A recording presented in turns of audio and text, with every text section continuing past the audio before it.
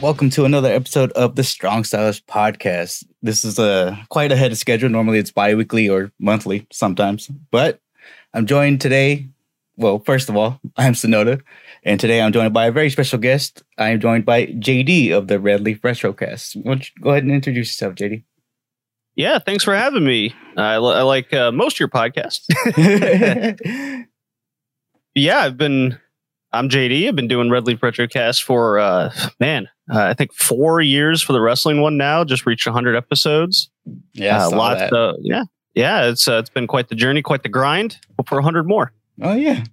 Especially like years of that. Was it like was the first, like the beginning of it, was it hard to get off the ground? Like, was it hard to get into the rhythm of doing it all the time?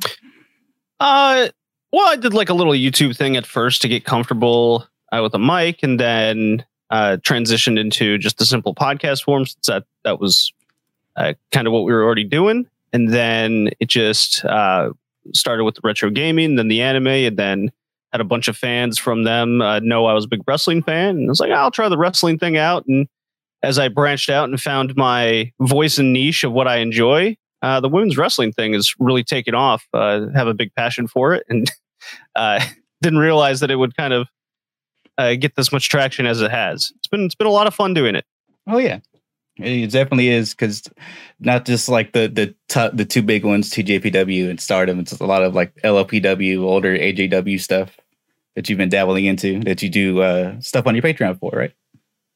That's right. Yeah, I love learning. I love seeing things that I've never seen before. I'm a big fan of like 80s and 90s just in general, and the whole culture behind it. So when I dive more into just my general interests with video games, anime, and wrestling, that those eras just kind of click in weird ways. And so kind of having retrospective of the past to what I like in the modern era it's a lot of fun to compare and contrast, and just the way my brain works, I suppose. Yeah. It's also true because, no matter how far we get, history always repeats itself. Something you've seen back then is going to happen today, and you'll have that connection between both. Yeah, exactly. It's something. It's definitely a subject that people tend to take with a lot of negativity. I've noticed with feedback and people online, just in general. And when you start criticizing the past, a lot of people unfortunately think you're kind of shitting on their childhood in a weird way. Like, well, no, Shenmue is not a good game. It doesn't hold up at all. You may have liked it in 1999, but 2022 is not a good game. Funny enough, I literally listened to the episode yesterday about Sega Europe. Was it Sega Europe? That was the cinematic, right? Yeah, that was the cinematic one. And a game like Yakuza holds up way better, while Shenmue doesn't. And the same things applied to wrestling. When I go, like, I don't have nostalgia for late 90s WCW, but I'm super interested in watching it. Like, I stopped watching it as a kid because it was bad. Now, as an adult, like, well, why did I stop watching it as a kid? Oh, because it's really bad. And you're like, oh, this really is terrible. Yeah, like, man, this is even worse than I remember. Well. Let's hop right into Revolution, shall we? Yeah, very all-time great pay-per-view. Oh, yeah. I missed most of the buy-in. It really felt like an episode of Rampage or something. It was very much worth going out of your way to see. Yeah, I was confused because when I got there, I got there in the middle of the House of Black Death Triangle match. That's definitely a match worth checking out, especially if you're a fan of tag team and trios wrestling or a more lucha style. The character work and way Malachi Black has come into his own and be like, sometimes he gets a little over the top with his character work. However, with a match like last night, where he looked very what's the phrase? I guess creatively fulfilled in the ring, where especially when after they get through a lot of the lucha spots and getting all the high spots out of the way, and then it's just Eric Redbeard comes in the ring and it's him and I think it was Buddy Matthews just kind of look over and they go, "Oh, come on!"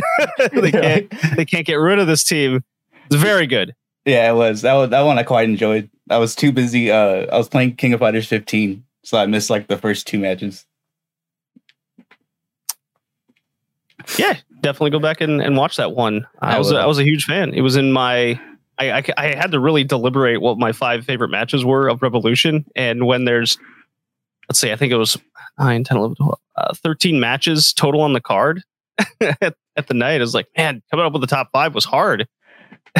Oh yeah, I remember Matthew stumbled a little bit when he tried to hit his curb stomp. Like he couldn't get his foot in place, so it kind of took him a little. Next up was the tag of the ladder. What came first? Ladder match, right? On the main show? Yes. No, it was Jericho Kingston. Oh, that's right. Because I was having a hard time with Fight TV. It was giving me the runaround, so I caught the end of this match. Another match. You know what? Instead of repeating myself, every single match on the show outside of the women's matches. I know that's harsh coming from a guy who's got a big passion about women's wrestling. Some of it was tragic. I'm sorry. Every single men's match across the show was, you could argue, 4 stars or better. You want to put that kind of grade on everything. Mm-hmm. All the stories kind of came to a fruition at the pay-per-view, which that's where everything should point to when a company has 4 pay-per-views a year and maybe some TV specials to kind of get you there. AEW has established that the pay-per-view is a blow-off feud type event, and it's seemingly the men's matches were all told well on weekly television, and Jericho's a strange case though, in ways that he doesn't do just kind of blow off one-offs for pay-per-view. He likes programs, and he clearly has a lot of input, much like a lot of the roster, into his matches and into his feuds. And the Kingston singles match seems to be kind of a start, kind of like the Orange Cassidy. That's probably his best example of how he operates. So he's kind of the exception to the rule. But the whole point of it was getting Kingston to get that big win on the pay-per-view, which was a culmination of a story in itself. What a great match! How they started out with dropping Jericho on his head and leading up to all of the big kind of idealistic moves that Kingston has throughout his life, and ends with a stretch plum of all things in 2022. That was very enjoyable. Definitely put a smile on a lot of people's faces when they saw that. Never count out Chris Jericho. Never.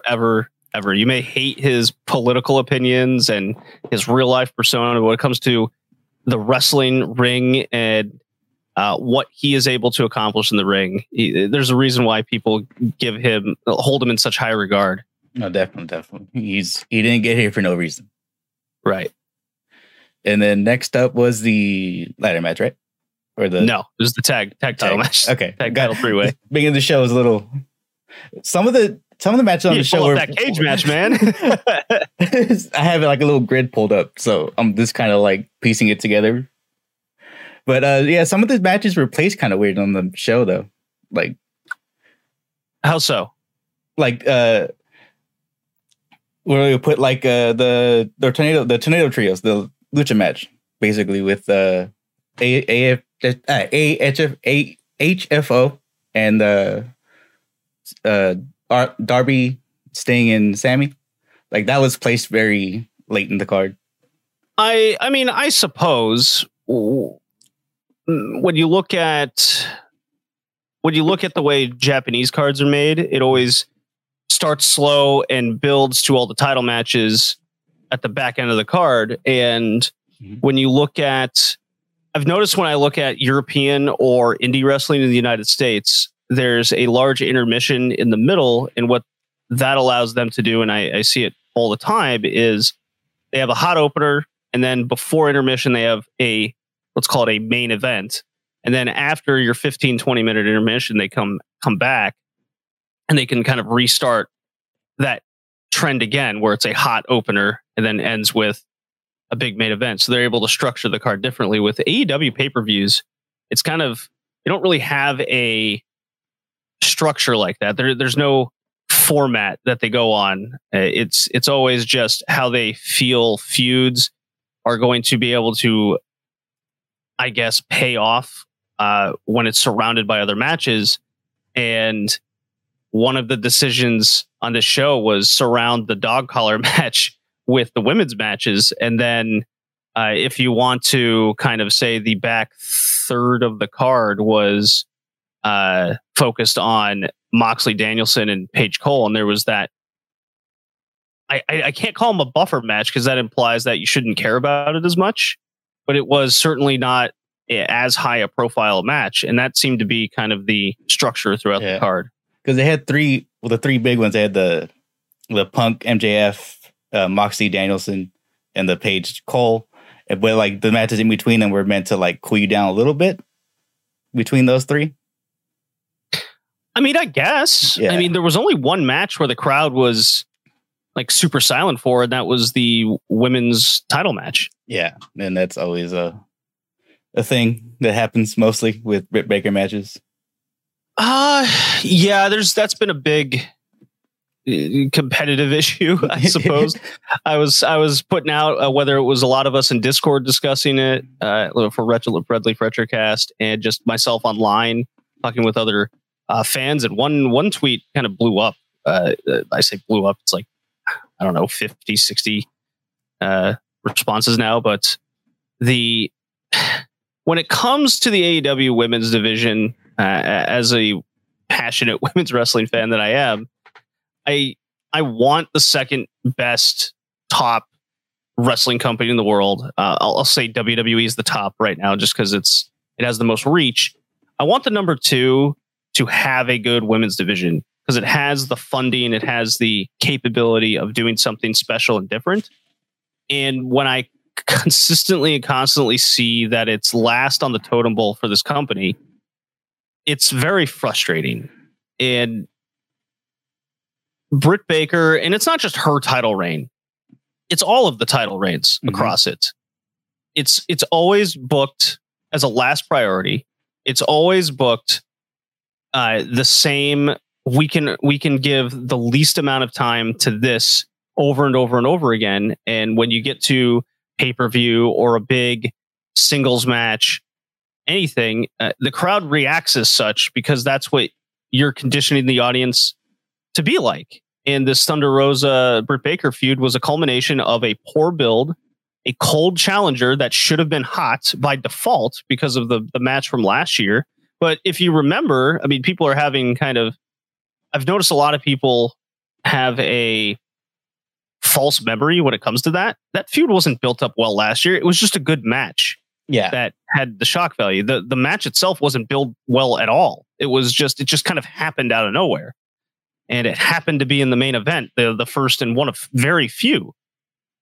So when that match happened last night, and with the poor stereotypical match booking that plagues Western wrestling, with just the consistently obnoxious interference that doesn't garner the reactions that an NWA match in the 80s would, you get what you got last night, where it was very small crowd reaction. They wanted to like it. I wanted to like it. And it came off flat. The match started flat. And then when you do something like that on a card, it hurts the match after that. Because it took a long time for the crowd to get into Moxley Danielson. And it wasn't because the crowd was tired. We saw it throughout the night that no matter what match it was, the crowd was into it and hot for just about everything on the show, including I was listening to some pundit podcasts and others, and they're like, it was 5 hours. It's too long. Well, it didn't hurt the main event. No, definitely. Everyone was bumping for the main event. So what makes the women's division? I'm trying to decipher what is the thought process behind the women's division in AEW, because it's 2.5 years now, and I when AEW was first formed, and we're all kind of talking about it and going, okay, a lot of the women are very inexperienced. They need a lot of training. They need TV readiness. Let's give them 2 to 3 years. And we're approaching that 3rd year mark come this April of this year. And there's been no active, real efforts to change. I know I'm talking like a lot over this, but it's been really on my mind. Don't worry about it. There's been no change in effort made to truly kind of dive into the division. Whether you can listen to all these women go on various outlets and do interviews, they all kind of say the same thing. We train with Dustin like once or twice a week. Some women go in for an extra training session. It's like, okay, that's good. Why is it only Dustin Rhodes? Why are we only hearing him and QT? Okay, they can teach you the basics, but what about the rest of it? What about match structure? What about getting reps on the indies? And I was talking with a couple other guys about, it's like, okay, something needs to change, because when you look at the indies that are coming back, who's out there kind of putting in the work and trying to get better and doing the hustle? Right. And it's kind of Thunder Rosa, because she's running MPW and she's showing up in Warrior Wrestling. She's kind of everywhere. Yeah. Who else is there? Britt Baker's got her dental practice. I understand there's only so much time, but she's also the women's champion. How much time is she putting in? You don't hear about that. Jade Cargill, you hear about getting training sessions with Bryan Danielson. Okay, good. That's a start. She's improving. You can see it. Everyone else, not seeing all that much, not hearing all that much. No, not at all. Like, you don't hear about or see rather like them doing anything outside of AEW. Yeah, so I don't want to just immediately say, oh, it's them, they need to try harder. It could very well be the indies themselves just not booking the women. Because when you look at cards outside of, say, Beyond Wrestling, one that's local to myself in the New England area, they kind of book the same 4 women over and over again. And when you look at other various indie promotions, they kind of also book the same 1 or 2 women on their shows. GCW only books Alley Catch, right? Yeah. Maybe plus an opponent or intergender matches. A lot of companies book intergender matches. Like, okay, there's a lot of women out there. And why am I only seeing, say, the Renegade Twins on an MPW show? Does make a lot of sense. Yeah, so maybe it's the indies themselves that just don't want to book the women. They don't see them as big enough stars. They just have this status quo set for them, and that's what they get. So it's very hard for me as a fan to even get invested in something I want to like a lot. And it's not, I'm not going to pretend AEW is the only falter in this. Like, Impact Wrestling has a lot of issues in themselves. Much of them are similar, despite what a lot of people may say. We know about WWE's circumstance. Like, almost everything's, in my opinion, like atrocious over on that end. And there's just not a viable kind of 4th promotion out there anymore. Maybe Ring of Honor will change, but Tony Khan said he's going to book that too. What makes me think that's going to be any different than what he does in AEW? It's just going to be a longer Rampage. Could be. I mean, they certainly have the roster for something unique and different. Could it be developmental? Could it be a 3rd brand? Could it be a super indie show? Which I'd really lean towards something like that. If you want to keep Ring of Honor alive, I don't know if you would brand it Ring of Honor. It's a big side tangent, but to me, it all circles down to my point of the women's wrestling. And there just needs to be something out there for them to get reps, to get better in the ring. Because the Britt Baker Thunder Rosa match last night was also a glaring example of just 2 people that are put out there for a 17-minute match on a major pay-per-view. And the wrestling itself was very subpar, in my opinion. The booking was very stereotypical, which is incredibly frustrating. How did you feel? Did you feel like they wasted a pay-per-view match last night? Yeah, with what we saw? It Yeah, the interference was too much. It, the reverse, like when they would try to do their holds and counter holds, it wasn't smooth. They were just kind of out there to do the match. Yeah, and when we kind of see the destination in place, where it's 2 weeks, it's just 2 weeks, 10 days from now in San Antonio, and it's Thunder Rosa's hometown. And I've seen the argument and people coming at me, just going, "Oh, well, it's a cage match, and Thunder Rosa's going to win the title there." Like, well, I don't care anymore. Yeah, that doesn't make it any better. Like, we just saw this nothing match on pay-per-view with a bad build. Thunder Rosa to me is cold. She's a cold challenger, and that's been an issue plaguing this company since day one. Essentially, they really don't put in the effort for challengers, and whether it was Cody or Tony Khan just saying, "Oh, well, I mean, the record's like 28-5." Okay, but they're never on TV. We never see the 28 wins. Yeah. We don't even see one half the time. Yeah, even with Riho, like she was just popped in there when she had her match. Yeah, every challenger just has this kind of just one match that goes, "Oh, well, they're going to be the new challenger now." Riho comes in and they just go, "Well, she wasn't eliminated in the Battle Royal back in August." Well, it's fucking 4 months ago. Let's just hope they remember this. And that Ruby Soho comes in, wins the casino. She gets a very subpar main event, as I'll put that in quotes. And then, as everyone fears that's the other thing. Everyone fears with AEW that people come in and then they just kind of disappear. Well, with the women, they truly disappear. Oh, yeah. They're out of sight, out of mind for the most part. After that, where has Ruby Soho been since she lost to Britt Baker at the stadium show? Nowhere. The last time I saw her was at the GCW show. Yeah, it was the last time I saw her as well. Yeah. And that was 9 minutes. That's not a lot. Yeah. Yeah, it's a huge, there needs to be a huge structure change and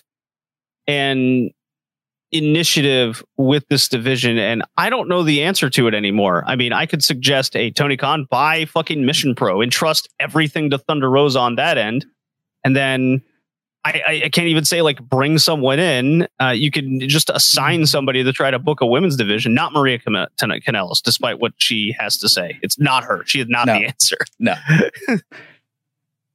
But there needs to be some delegation. There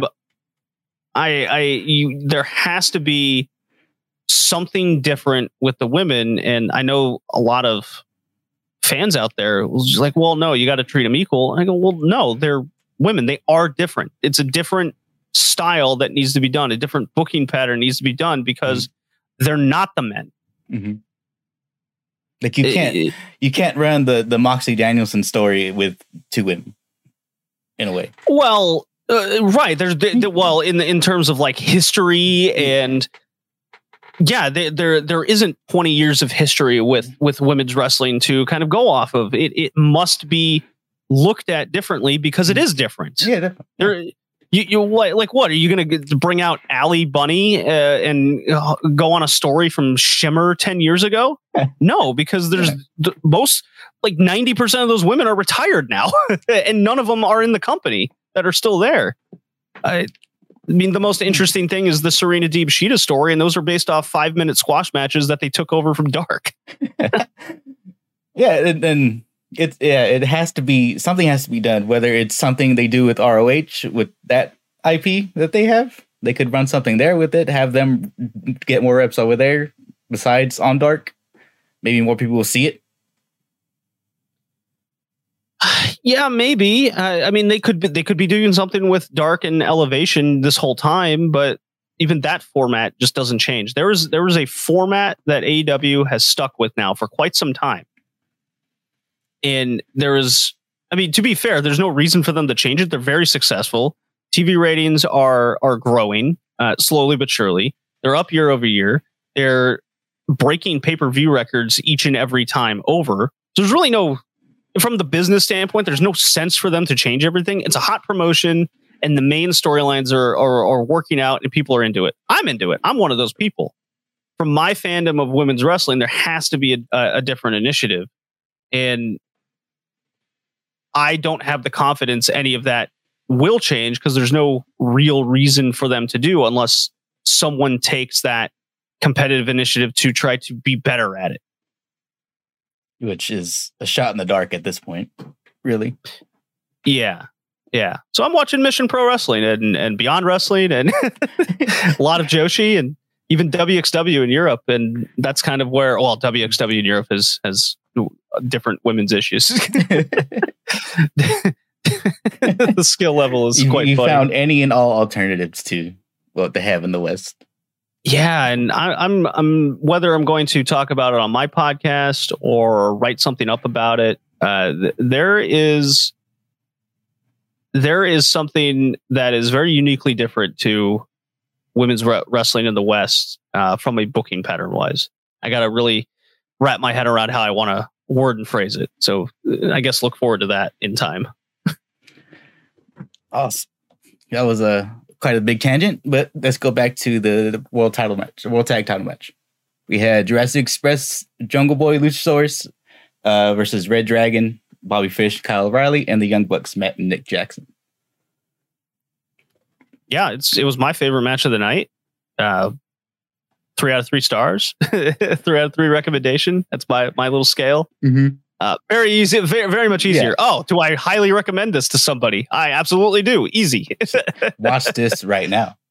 Watch this right now. And from the main card, 9 out of 11 were at least 2 out of 3 or better. And I love these kinds of matches. I do like the Young Bucks are so good at incorporating the goofy tag rules and tags and time counts, and they kind of manipulate the refs to just go, okay, we got to appease somebody, so we got to tag in, tag out. But it's essentially Lucha Libre with 6 people in there, and the mixture of what makes Lucha Libre so great and exciting and fun and fresh, put in there with some Western storytelling or Dragon Gate style. Which they undoubtedly picked up on when they went to Dragon Gate all those years ago. Mm-hmm. What a amazingly interesting match to watch between the 3 tag teams. Fantastic. Do you think the match would have been hindered if it was Top Flight instead of the Young Bucks? Well, I mean, we're talking about one of the greatest tag teams of all time and how they're able to structure these kinds of matches together. I mean, they're the movers and shakers of these things. I don't think it would have been as structured as well in the ring unless it was someone like the Bucks that put the match together. It would have been more chaotic. I think there would have been a lot more just high spots. Sure. How concise and structured it'd be, I'm not confident that Top Flight would have been better over the Young Bucks in this case.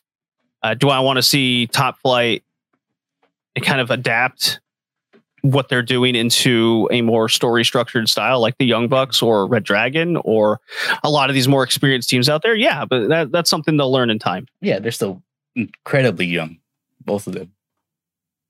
Yeah, they have a really bright future together. And it did speak a lot too of how much faith they had, because when the brother was out, Dante was always on TV for the most part.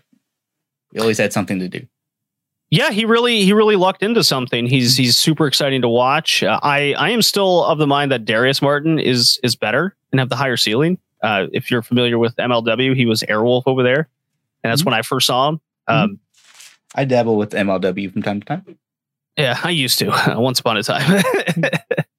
Yeah, Top Flight, they need to hold on to these guys at all costs and groom them for the future. Because even though Private Party is kind of stunted right now, it's not because there's nothing to do. They keep them with AEW has done a good job of keeping people kind of fresh insight out of mind. The men, anyways.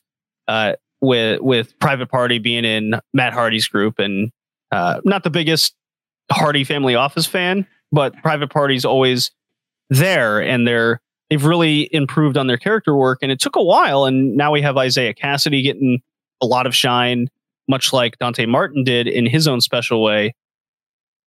AEW is really good at getting these guys into big highlight matches and showing off what they can do.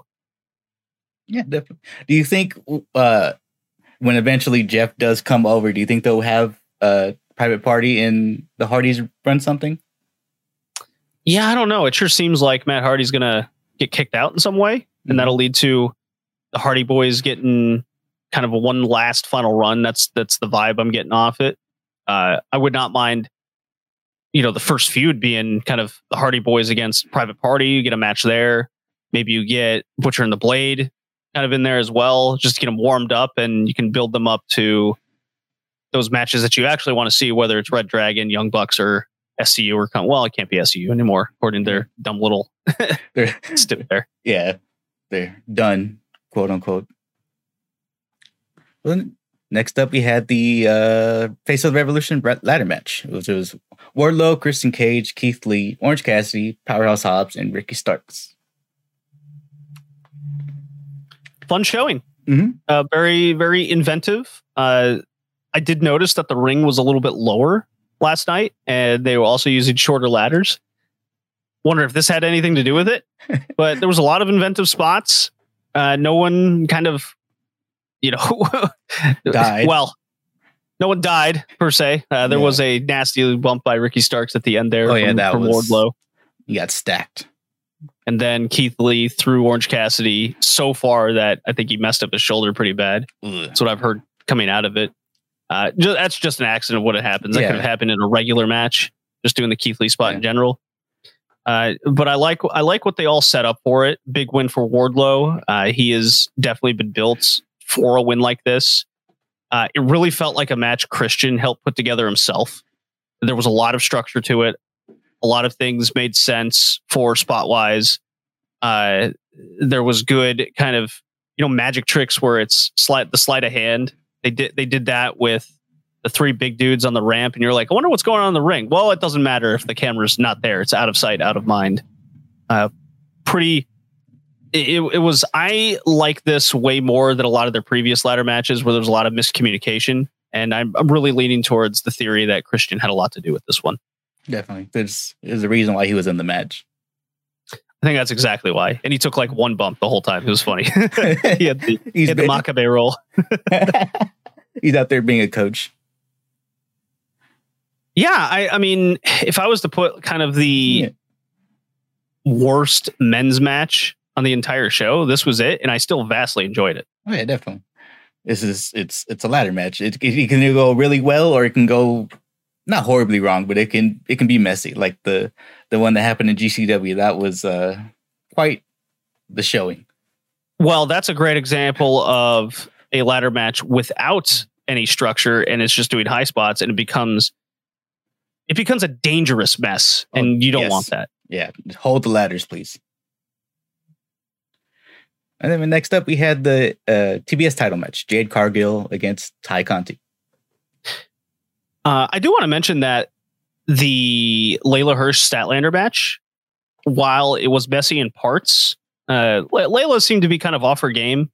I can't imagine why. It's like her home nation is under scrutiny and war. Yeah, poor girl. But, yeah, I can't imagine what she's thinking of, especially going out there with her Russian colors. And I got nothing against nationalism. You're very proud of where your country and your origin, your culture, even if you disagree. I mean, shit, I'm an American and I disagree with a lot of things this country does. But that women's match, a lot. So between Cargill, Conti, and then Hirsch, Statlander, they all kind of hit the same way with me. And it's got me to realize there's definitely things to work on for sure from in-ring perspective, but the booking of the match, I really get the feeling that this is Kenny Omega's work with a lot of it, or at least in the sense of Statlander and Hirsch, where it's like, okay, you guys are very athletic. Try the spots out. What's the worst can happen? You don't get them, or you get your high spot and people react accordingly. And then the finish is definitely someone else. Cause I I'm very much not convinced that Kenny Omega would come up with constant interference type stuff.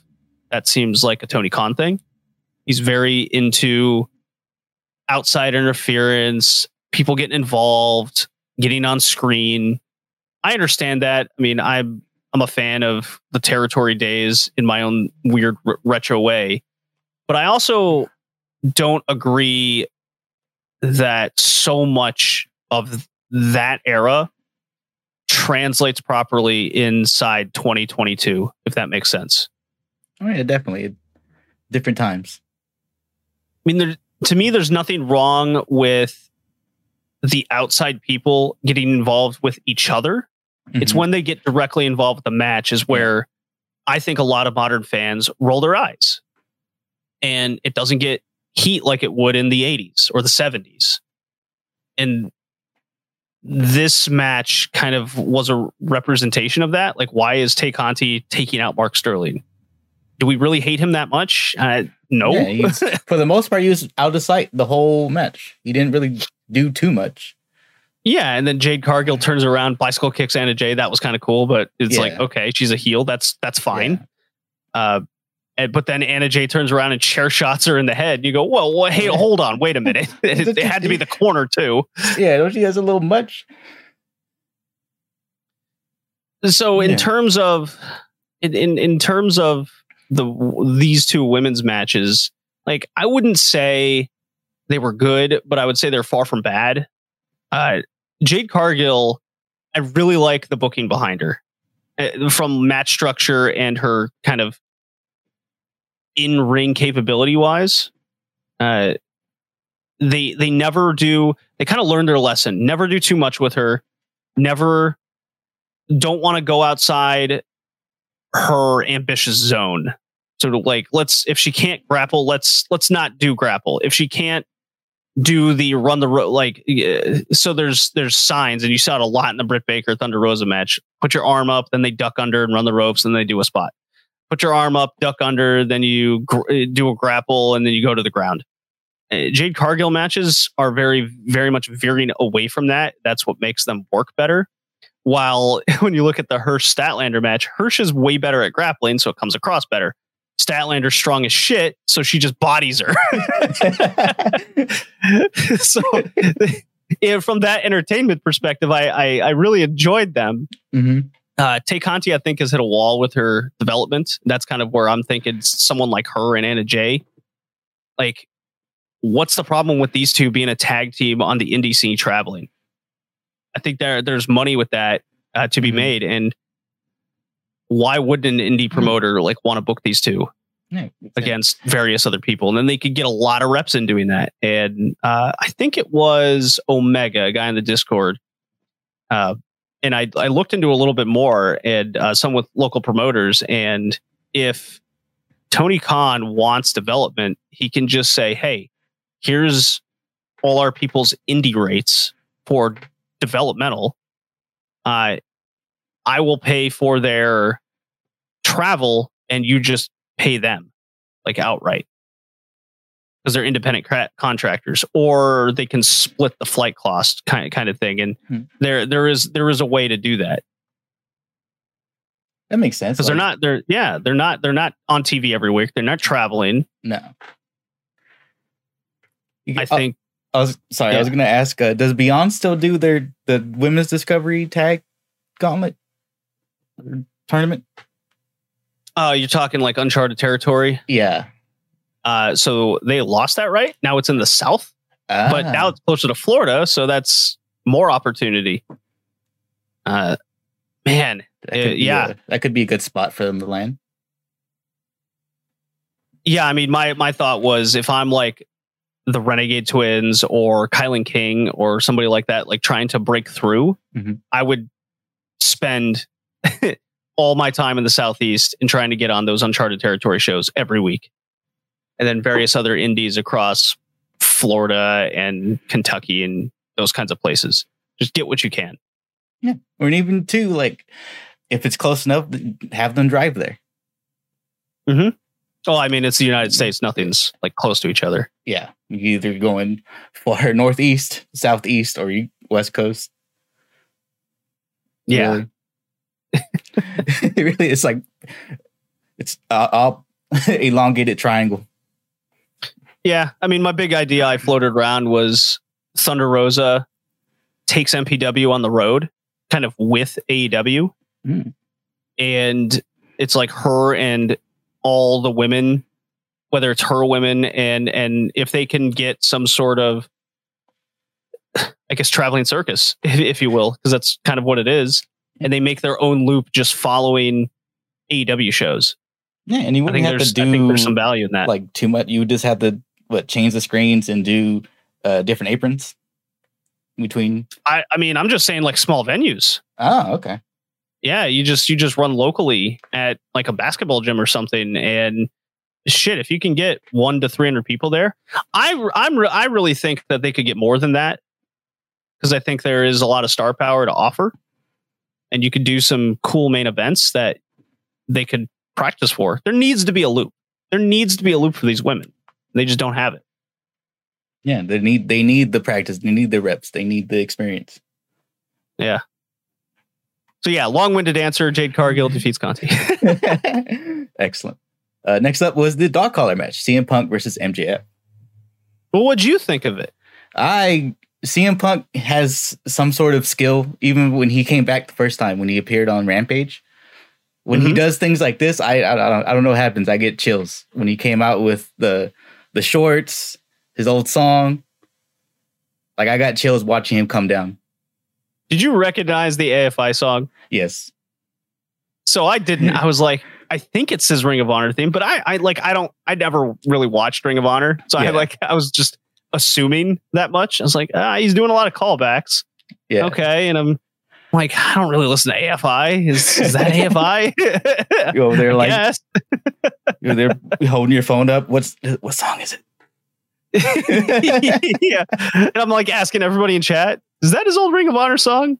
I think it's his, and we're all just like, maybe? I think so. Can't really hear it. The lyrics are shouty. Yeah. It's like it's like if they lowered the volume on the House of Black theme, or not the Argon Roost, his theme. Yeah. It's like, what was that? But no, yeah, this is excellent. The way they started off, where MJF was trying to pull him back, but Punk wasn't budging. It was very classic. It was very classic wrestling. I think for a lot of fans of older wrestling and the old wrestling styles and storytelling, like this is going to be it's either this or the Moxley Danielson match. Those are going to be their matches of the night. For a fan like myself, it was more along the lines of Page and Cole and the various trios matches. Mm-hmm. Like, I like action. I like fun. I like nonstop energy. It's just what I gravitate towards as a fan, which is weird because I do like the old NWA stuff as well. Yeah, and this was very classic. Yeah. This is where AEW is at its biggest strength. And the more I decipher over those various interviews from whatever wrestler you hear, the Big Swole interview was kind of very Big Swole, Sheeta, and various other people, but I'm saying those two women in particular because they say a lot with saying very little. With all the men that you hear on, like, it's Unrestricted or when you hear interviews of Punk, there's like, oh yeah, AEW is very receptive, it's very creative. Tony Khan listens to all your input, and it seems to me that anyone with creative ideas that's how you get on screen in this company, and that's how you get into the big feuds. That's why you always see Jericho. That's why you always see Punk now and MJF. That's why you see Bryan Danielson. He's always there creatively coming up with these, and these all look like programs based on their ideas, and then Tony Khan just kind of finds a way to book a storyline onto TV with that idea, and they sit down together. That's my vibe I get from it, just from deciphering all these things. And then you have these select people that they want to get over, just kind of on their own. That's your Sammy Guevara. That's your Garcia. Daniel Garcia, your Jade Cargill, your Britt Baker. Yeah. And I get the feeling Britt Baker has ideas and they're all bad. I would not doubt that. Like do you get that same feeling after like 2.5 years that the people with ideas are the ones that get on screen? No, it's definitely true, because you look at the people like the long term with Paige and Omega. That lasted 2 years. Even Sting's always on TV. Well, he's Sting. They always just want him out there. Yeah. Then you had even people's interest dropped when Moxley wasn't there for a long time, when he was doing his recovery. Yeah, then Darby Allin, his ideas are of the artistic mind. He does all his get pre-tapes and stuff. Yeah, and that's where he gets to be creative. He gets his pre-tapes and those little videos and cool. And that's Darby Allin. That's cool. Mm-hmm. So it's similar to like what Malachi does. Yeah, I mean, he has his House of Black. That's his idea. That is something he was very adamant about getting over, and now he has his group. Could you saw hints of that in those last promos he was doing in WWE before he left? It's kind of what he was trying to get at before he got released. Yeah, and now he's got his elk tribe around around all the wooden chairs, and they're all going to have a nice little dinner. And it's weird. I'm very into the group, even though they get kind of too tongue in cheek about it at all. But I guess where I'm going with that is even like the Best Friends and Proud and Powerful, when they had their parking lot brawl. Yeah, and it was very much of that comedy ilk that the Best Friends like so much. And that's with Sue's van and all that. And then LAX, Proud and Powerful, they like kind of the hardcore plunder, doing wacky shit. So a lot of that Impact. Those are all, like, you could tell that's all their ideas coming on screen. So my long-winded answer is, where are the women? And I really lean towards that they just don't know. And I went on a big tangent on my podcast about it, where the women need direction. They've never had the experience of being creatively anything. They've never had that avenue. Do you see indie bookings of long-term women's storylines? No. No. And you can, the more you say it, the more it starts to click. Like, you don't see the women with ideas.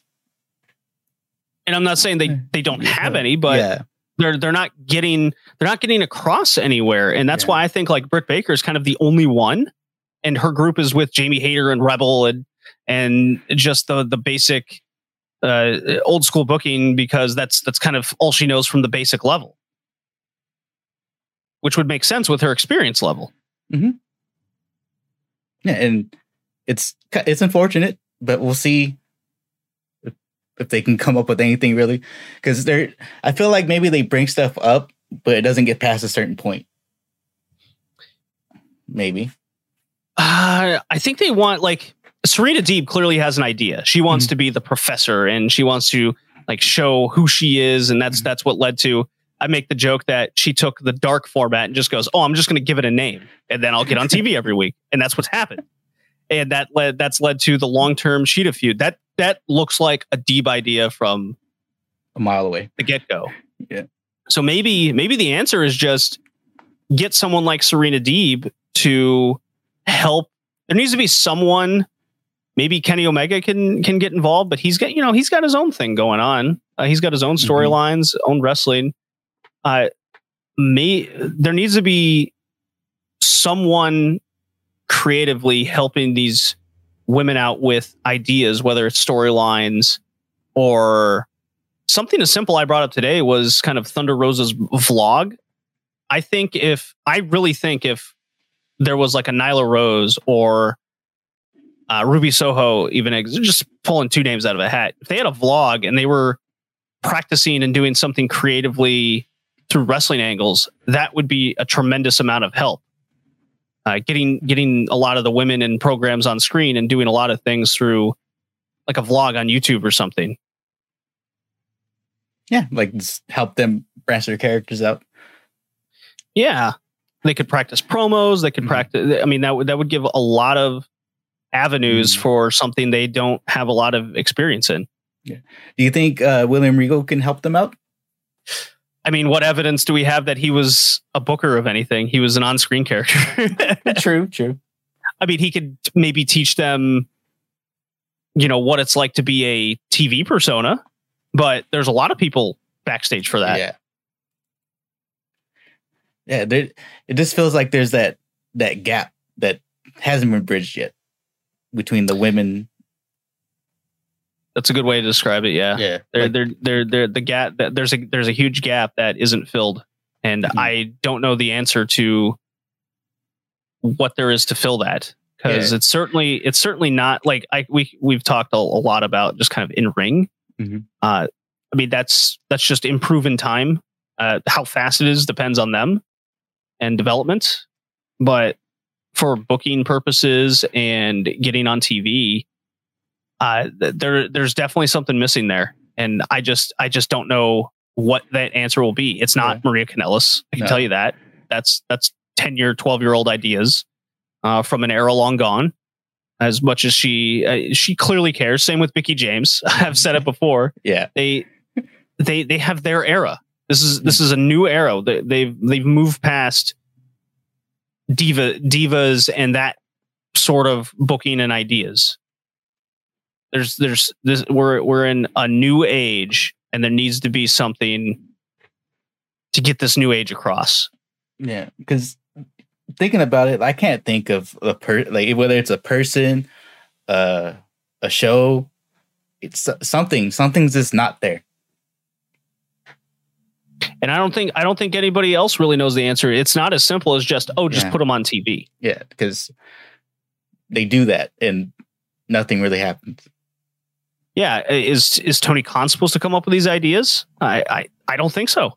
I don't think that's his. I think he has a destination based on ideas that's given to him.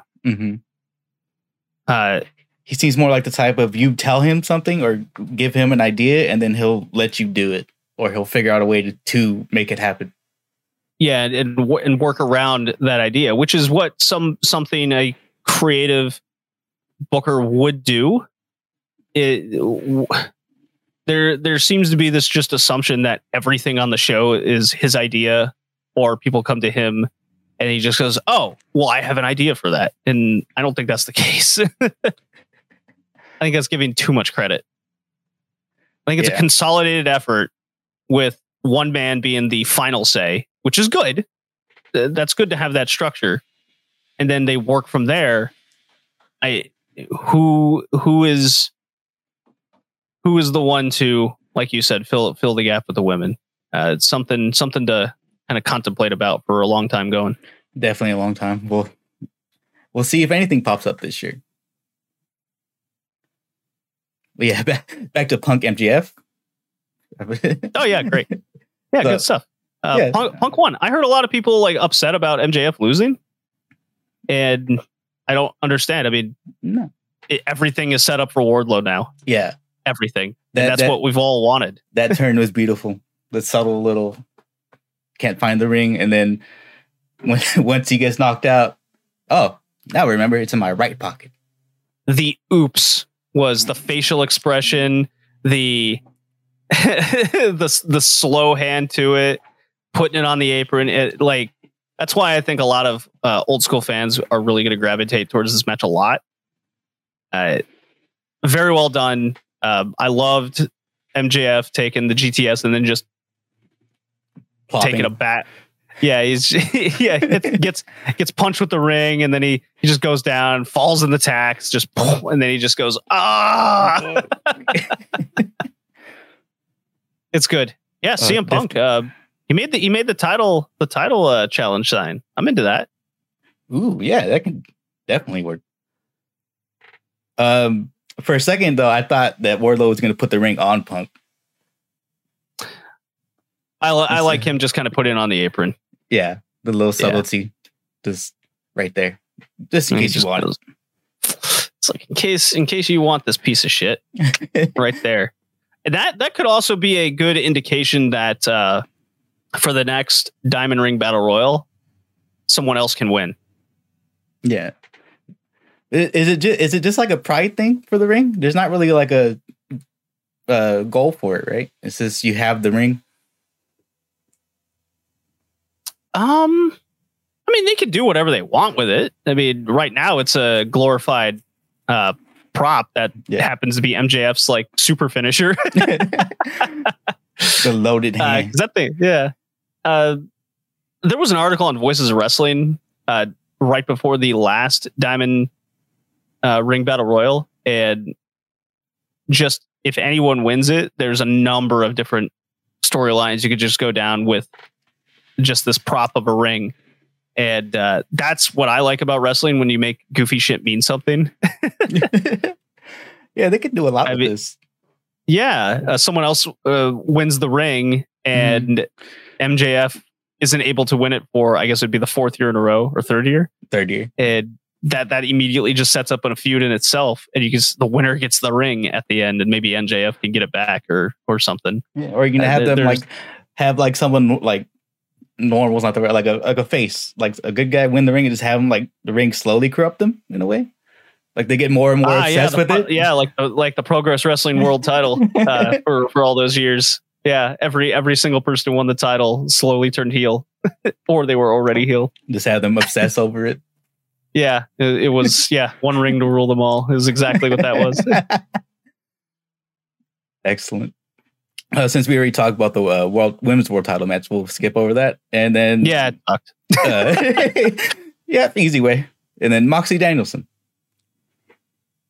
Yeah, I'm gonna have to rewatch this match. I was pretty just really taken out after the women's match with the finish, and essentially telling us that 2 weeks that's the match you should have cared about, not this one. So for a long time, Moxley Danielson, I'm just kind of watching it, and we're all just deflated. Myself and we were very deflated, and everything surrounding that previous match really hurt this one. So I'm gonna have to rewatch it. But the and even the ending, I was like, I totally didn't like understand what I was seeing with Moxley kind of flipping Danielson over, and then it was a 3 count. I'm like, wait, huh? Oh yeah, that finishes out of nowhere. It was kind of like, huh? That's it. I mean, I'm cool with a fancy roll up finish. I mean, that happens all the time. You gotta throw the Joshi jackknife in there. Yeah, exactly. Give me a nice little Joshi Kazadora in there, or an Azumi Sushi. Like, I'll buy a roll up win. Like, no, I got no problem with that. Mm-hmm. It was just, it looked like they were also in the ropes weirdly, and yeah, it also leaves it open ended too, so that way it's not quite a definite win, so they can do it again. Yeah, William Regal coming out was pretty cool. Yeah, headbutting and slapping the shit out of him. It's kind of funny. like he's their dad. Yeah. Behave. Yeah. What do you think Regal's role going to actually be? I think if they do run the tag with them, he's their manager, mentor kind of thing, while they try to recruit the other guys. Yeah. Or like he kind of like they're still maybe at odds with each other, but he's trying to keep both of them in check. Yeah, I'm a little worried that they're going to do some sort of Regal is back into NXT head of committee role, which is very NWA WCW. Yeah, with the authority figures. Don't make him very much. Yeah, I'm very much over that. Yeah, I guess Ryo Saito and Dragon Gate is doing fine enough. We haven't seen it in AEW, so I guess I'm not totally opposed to the idea. I'd have to see how it plays out to make a true decision, but I'm not leaning towards loving the idea. Yeah, it's not needed.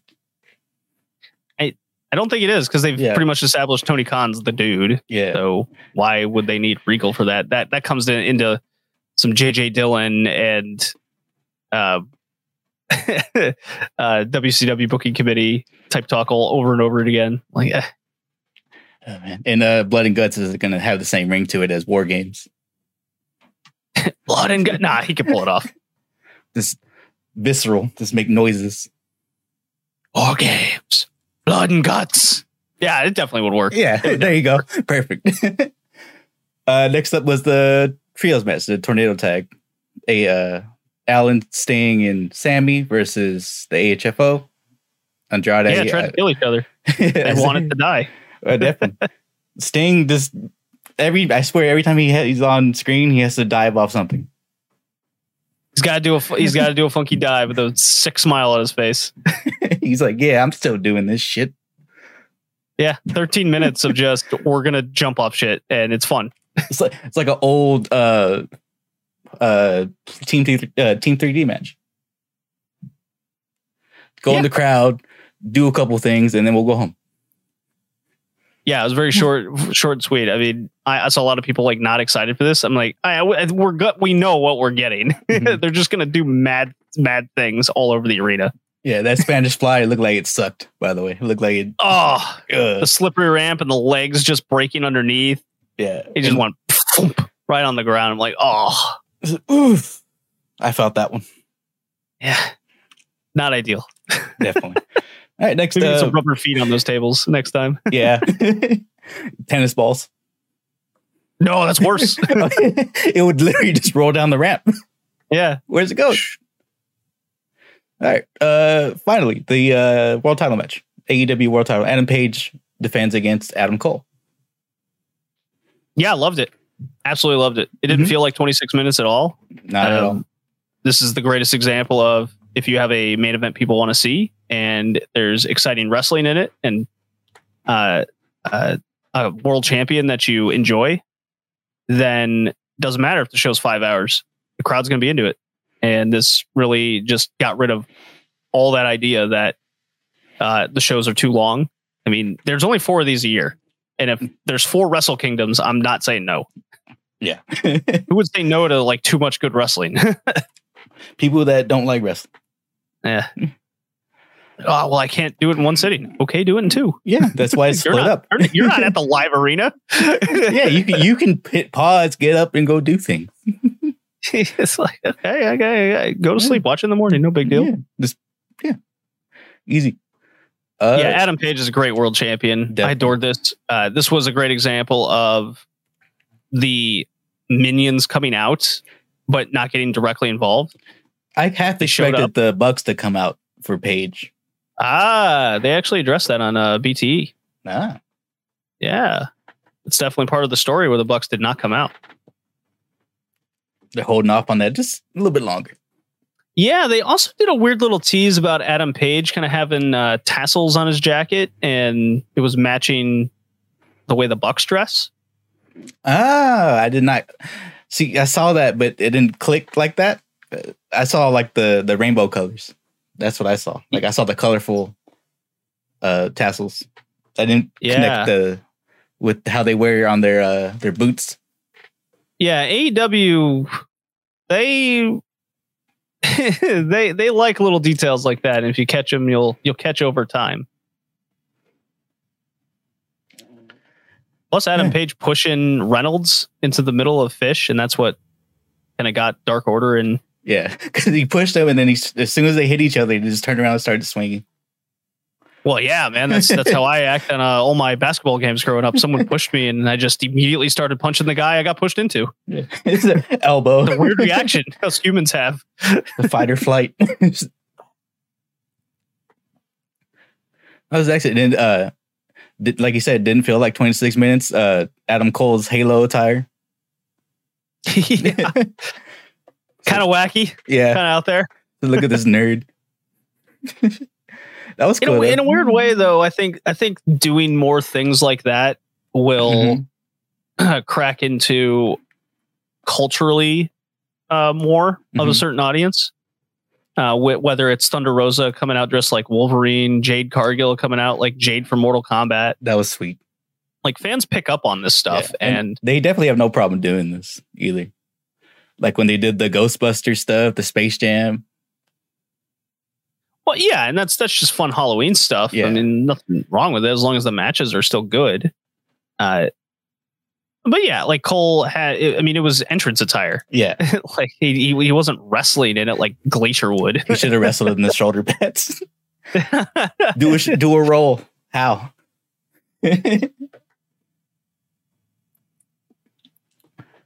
No, it was a good match. Paige retains with the buckshot.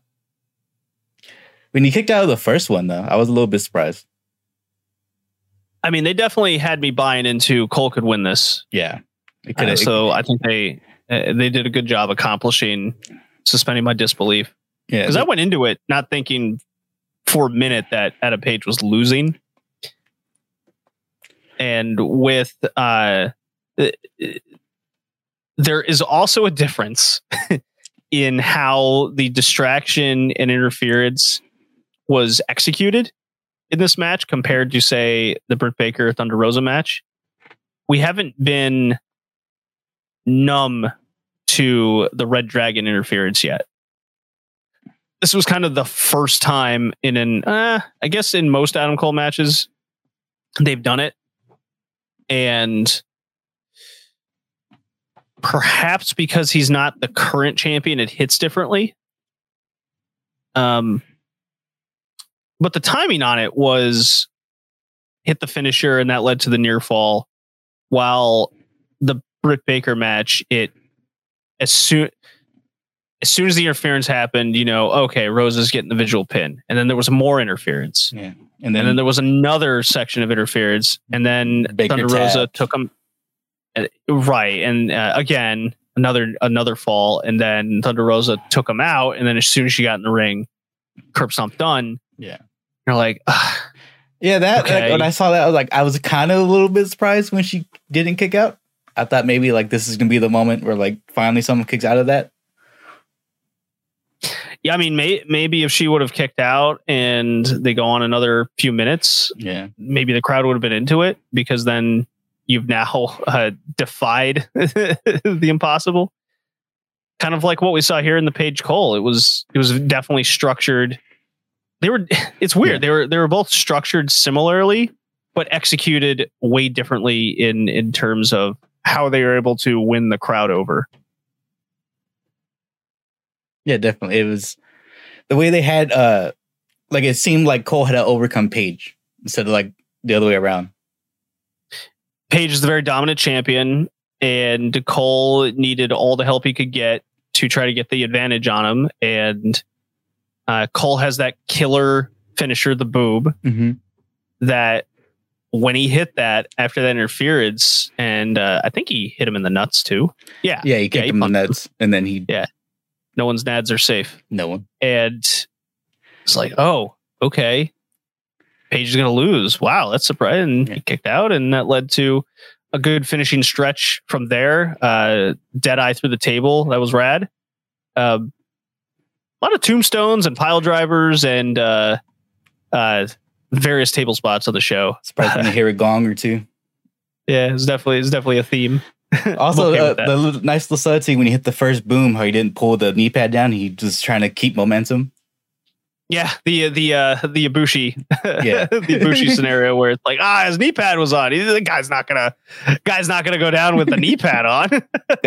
You gotta take that shit off, son. Come on, Naito needs 2 Destinos. What are you doing? You can't just finish him off like that. He's not gonna stay down. Yeah, that was Revolution. And we'll be right back with Ice Ribbon. All right, let's get ready to be happy with pro wrestling. We're going to talk about Ice Is that Ribbon. what it's called? Quotes, air quotes. So for those uninitiated, JD, why don't you tell them about what Ice Ribbon is? Well, Ice Ribbon is a Joshi promotion that came up in the late 2000s, started by Emi Sakura. And she had an exodus. A number of her students left it behind to Tsukasa Fujimoto and a number of young children, essentially, and Hikaru Shida. And it's kind of been that way ever since. And unfortunately, at the end of 2021, they had another exodus. And now we have a kind of a devastating retirement that has happened with one Sakushi, who is their current champion. Quite the shock, too. It really came out of nowhere. Especially, like you said, with the previous exodus being not too far behind them. Yeah, just a couple months ago. Yeah. But I'm happy that she's going out on her own terms. She still has her, her body and her mind are still all together. Yeah, I mean, in terms of health and for the athlete, sure, yeah. But for the promotion, for the promotion, this is very devastating. Yeah, could be crippling. So, I was thinking about this, and I'm gonna be writing up a follow-up article on the Patreon Red Leaf Retrocast. I wrote kind of a ice ribbon falling on hard times article, looking at attendance figures, booking patterns of the promotion, and how kind of they operate, what their outlook was for 2022, and now with the Sakushi retirement, it's I don't want to say the final nail in the coffin for this promotion. However, it is yet another blow that they could not afford. And a lot of that has to do with just how much has happened over the last couple of years with Ice Ribbon and the Joshi scene. The promotion has had a number of people retire already, and a top prospect leave in Julia. Then the pandemic hit shortly after that, which crippled the company financially and able to operate at their usual standards.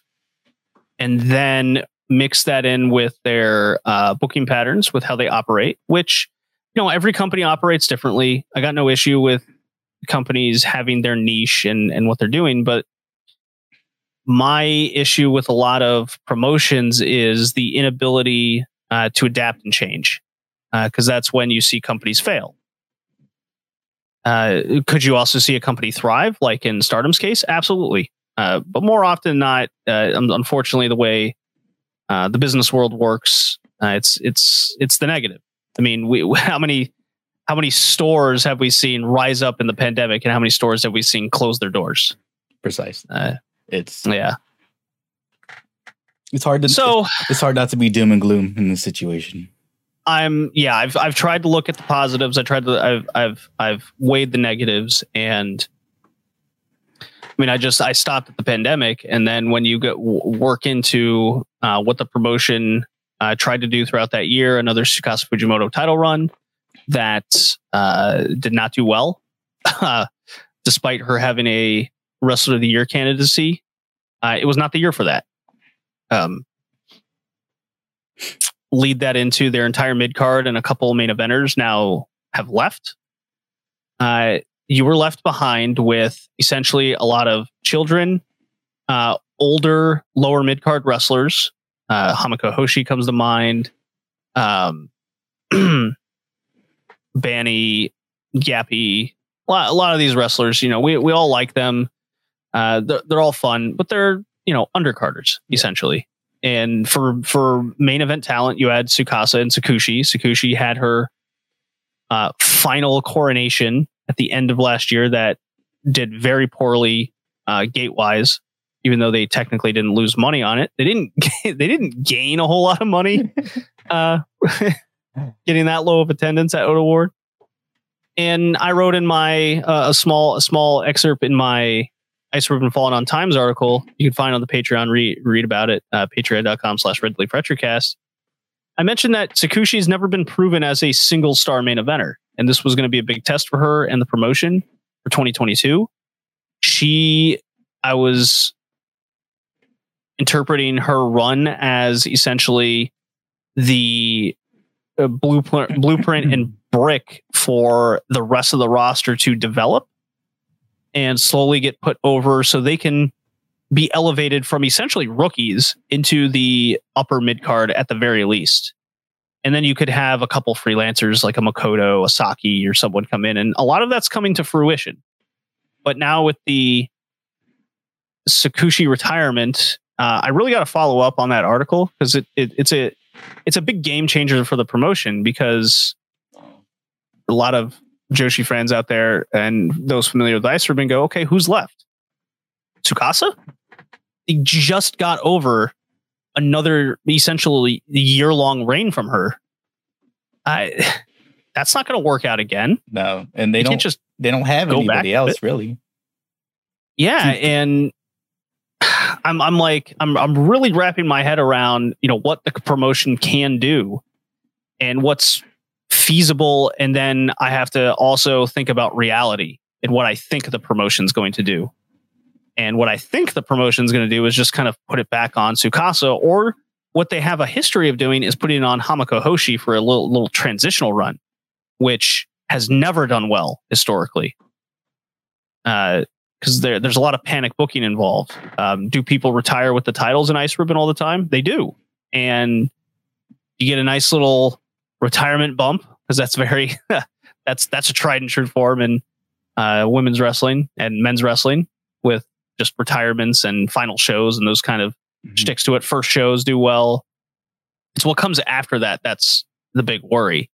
Because are we confident that Tsukushi is going to be in positions to put people over that desperately need it right now? I don't think they're going to do that. I think they should. Is this the right time to then bring in freelancers and give them runs? Well, Ice Ribbon doesn't have a history of that either. This is what I'm really trying to, put words to paper and contemplate, like the difference between what they should do and what I think they're going to do. And it's very rough. And I know what the company has said publicly about they're financially stable. There's nothing wrong. They're paying the wrestlers. It's just wrestlers want to do something self-fulfilling.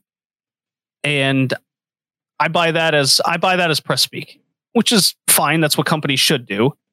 But I'm reading between the lines, and whether it's struggling financially, which I lean towards a lot. I mean, whenever I see a wrestling company have lots of people leave and not come back or not get booked as much, it always comes down to two things: money and disagreements with management. And I'm really getting both feelings on this side with Ice Ribbon, which is not a good sign for its future.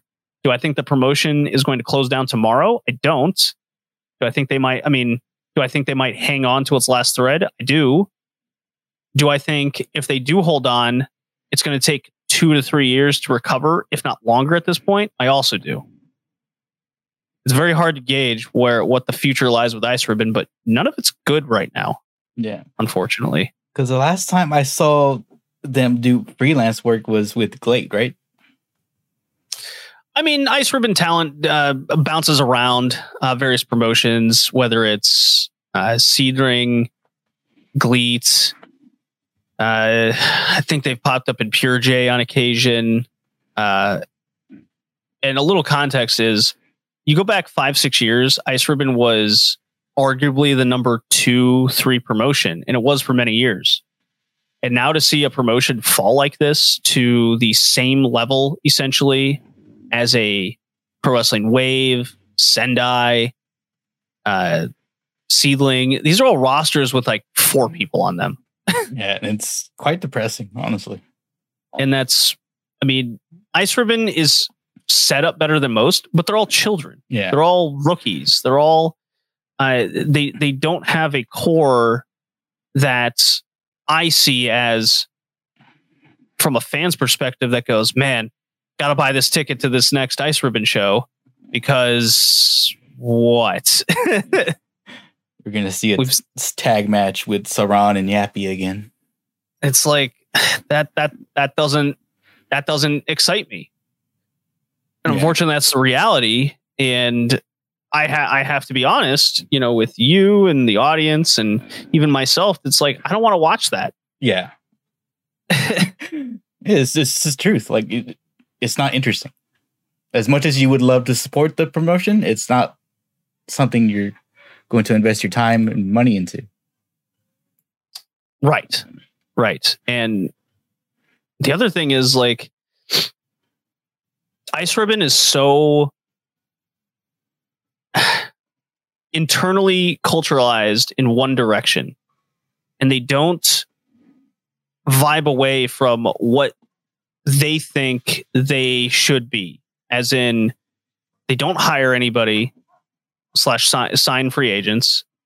They don't book, which is a good thing. They generally don't book freelancers to win their main titles. Tag titles, the occasional exception to the rule. Hiroyo last year is a good example of that. It's kind of a 50-50 give and take there. But maybe it's time to finally bury the hatchet on that cultural idea behind them. It seems like now's as good a time as any to do that. Yeah, just basically let it go and move on to the future. Yeah, I mean, they can still be happy with pro wrestling and keep their ideology. Yeah. There's nothing wrong with that, but keeping their version of the three no's, I suppose, to make an AJW reference, I just don't see it as something financially stable. It's not a financially stable thing to do if you want your promotion to succeed and survive for the future. Yeah, they're in dire straits right now. Do you think if I was fantasy booking, if I was what you were asking a question? Do you think there's a chance that maybe they throw the belt on Shida? No, I don't. No. I actually thought about that as an interesting idea. Like, would it be the worst idea is if Ice Ribbon puts the belt on Shida and she's just kind of the part-time champion, since travel restrictions are they've re-loosened back up. Yeah, they're loosening. You only need a day or two in quarantine with all three shots, which Shida clearly has. Mm-hmm. Any publicity is good publicity for in the positive sense for Ice Ribbon. Do I see like a lot of Americans seeing the Infinity Belt on Shida and be like, man, I can't wait to go check out Ice? I don't. No. Like, what is that? Yeah. Does like one fan I know what that is. Do that? It's like, yeah. Do Joshi fans go, oh, that's cool. Yeah. Okay. That's fine. You might get a handful of people. That's all well good. I'm just talking from just a buzz sense in general. Mm-hmm. They need something. I was leaning towards Makoto winning the title. Oh, I think that's a good idea. Yeah. She has the history with the promotion. I think Shida would be good for like title defenses and a run in the company of note. I do. Her with the title? I mean, there are worse ideas at this point in time. Yeah. I mean, she also has a big history with the company, and she's only had the one run ever with the title. And that's the other thing with Ice Ribbon that's really strange. When I was doing the Hard Times article, was not a lot of repeat champions at the top. There's only one. It's Tsukasa, right? Yeah, which I think is a very it's throughout wrestling history, your strongest business is with, let's call it the core four. How's that for a tag? Call it the core four, and the title essentially interchanges between your core four. Okay, New Japan. You watch New Japan? Yes. Naito, Tanahashi, Okada, and then Gaijin. Essentially. Yeah, makes sense, right? Mm-hmm. It's always rotating between those. Yeah, and you might get the occasional number 5, but then you've kind of established a new core 4, which you should. It should be kind of a rotating cast.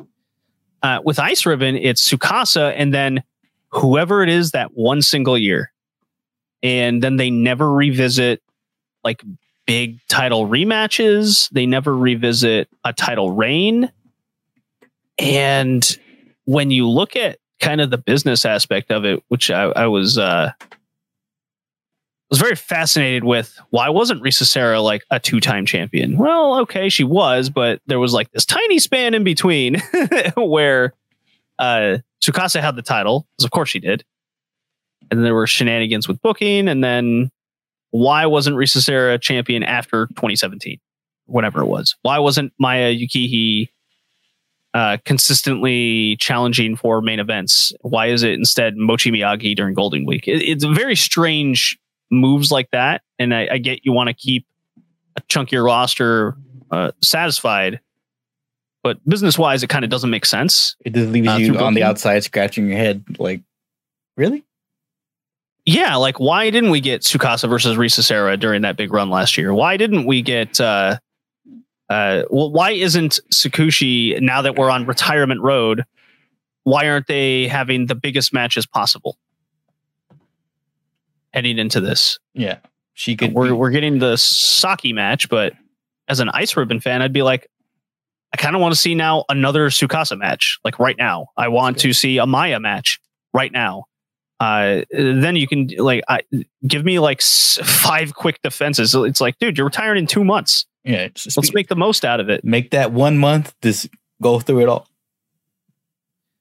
yeah. It's like, okay, if you're retiring, you're going to work. Yeah, you're gonna earn this. Yeah, so I gotta find kind of more consolidated thoughts. It just happened. I want to write up something, follow up on it of what the future now holds for Ice Ribbon, with it yet another major factor changing the outlook of the promotion. Yeah, because it just seems like as soon as like they're kind of getting back, because weren't they recently on a hiatus too? A little bit of a because of COVID. No, they never stopped. Oh. Yeah, they did a bunch of empty arena dojo shows. And then it was late last year before the Yoda Awards show, they did a Mexico trip for God knows what reason. Yeah, and they brought on Momo Kogo as well. Yeah, instead of Naoya Ishikawa due to injury, and then Momo Kogo jumped to stardom. So I mean, even the regulars that they bring in, which is like a priority booking deal that people can get with Ice Ribbon, they're jumping ship. Yeah, because like if you have a happy environment and people are satisfied with what they're doing there, you don't see people leave in droves like this. Yeah, because before they stopped their activities, they had a lot of the Actress Girls a tangent over there, right? Yeah, they had a good relationship with Actress Girls, and now that's closed off from the rest of the Joshi worlds, yeah, they lost that big relationship. I mean, boy, if this was any year to start doing like a big Tsukasa, Fujimoto, Arisa Nakajima thing, it sure seems like it'd be the year to do it. Yeah. Do you think that they'll give that'll be the last match? Her and Tsukasa? I'm sure it'll be something like that. I mean, the Ice Ribbon way is like a 30-person gauntlet where they just fight the whole roster. Yeah, the send off like they do when someone leaves. Excuse me. Yeah. Yeah, they generally have a big send off that way, and maybe a big title match like the day before or something, or a week before. Yeah, because they normally do the last match and then the gauntlet. Yeah, that's generally the way to go. Yeah, this promotion's in a lot of trouble. It's very hard to watch as a fan. I mean, yeah. I'm on record with Ice Ribbon being the promotion of how I got into Joshi wrestling, kind of like a full-time basis. So it's very sad to see what's happening. It's definitely hard to watch it go down like this.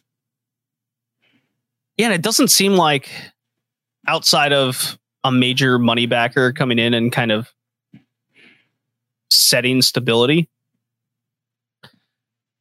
or something happens visually for us as fans to kind of say, okay, all we have to do is hang tight and things will get better.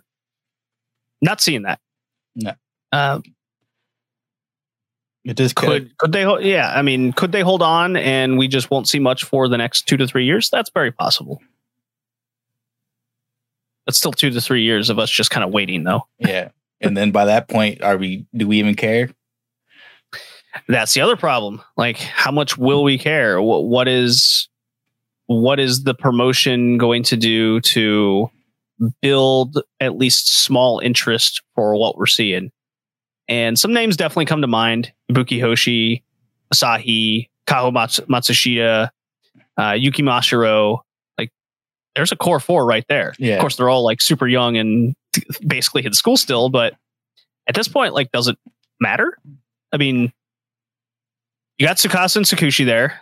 I mean, I'd have them drop all the falls and start telling quick ass stories and get them huge wins like immediately. And, you know, if this was like a New Japan or I can't say AEW, but Stardom, even we've seen Stardom when they want to push somebody, they give them quick and big wins and they establish them like, look, these are your main eventers now. This is your new generation.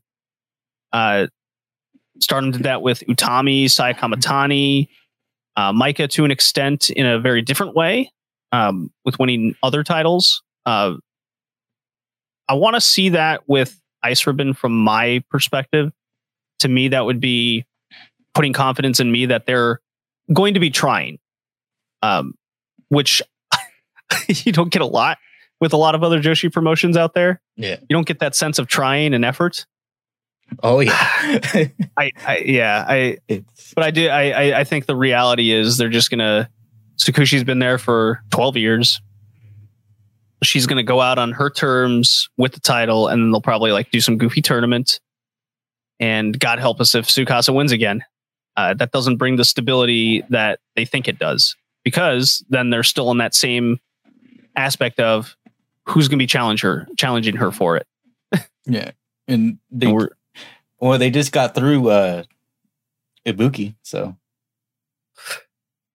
I mean, it wouldn't be the worst idea, but she's kind of going back to school soon. I think she's going to university and things. It's like, well, okay, she doesn't have to be on the dojo shows, but she can be on the big shows on weekends.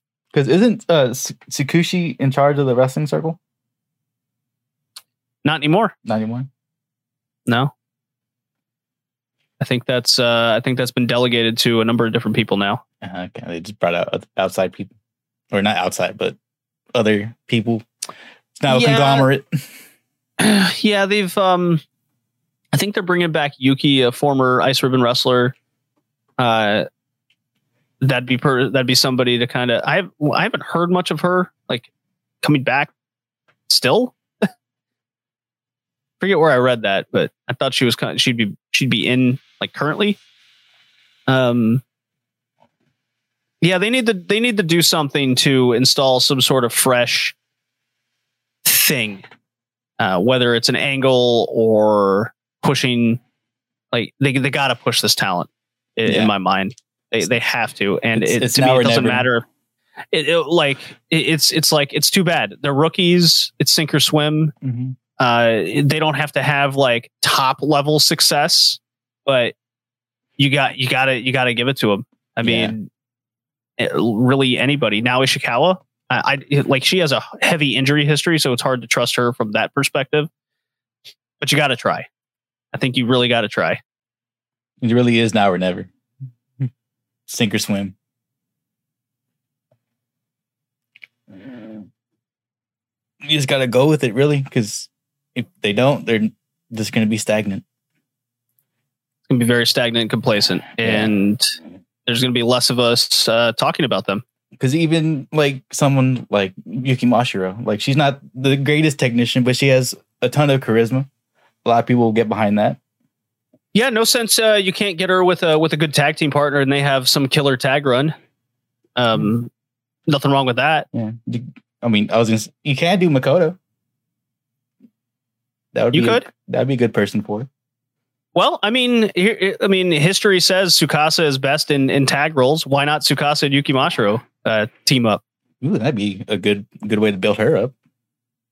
Yeah, you'd be in there with a super veteran, and she would get better in ring because she is getting better in ring. Yeah, she's not at that like top singles level, but the good thing about tag matches is they hide weaknesses. You could highlight. Definitely, Tsukasa could be the workhorse. She is capable of that. So we'll have to see what happens with Ice Ribbon, because I don't want to see it go out in a dumpster fire. I want it to at least fizzle out if it's gonna go down. Yeah, last thing I want is to see him close, because the scene definitely needs a company capable of a larger roster than 4. Yeah, that was Ice Ribbon. And, well, let's move on to something a little less depressing. Nomads, the new freelance group. Yeah, another one. Yeah, we now have 2. I know they saw a promise and they were like, yeah, let's do that. Well, it's definitely different. Yeah. So you got Colors, the offshoot of Survival from Actress Girls. So I don't blame them there.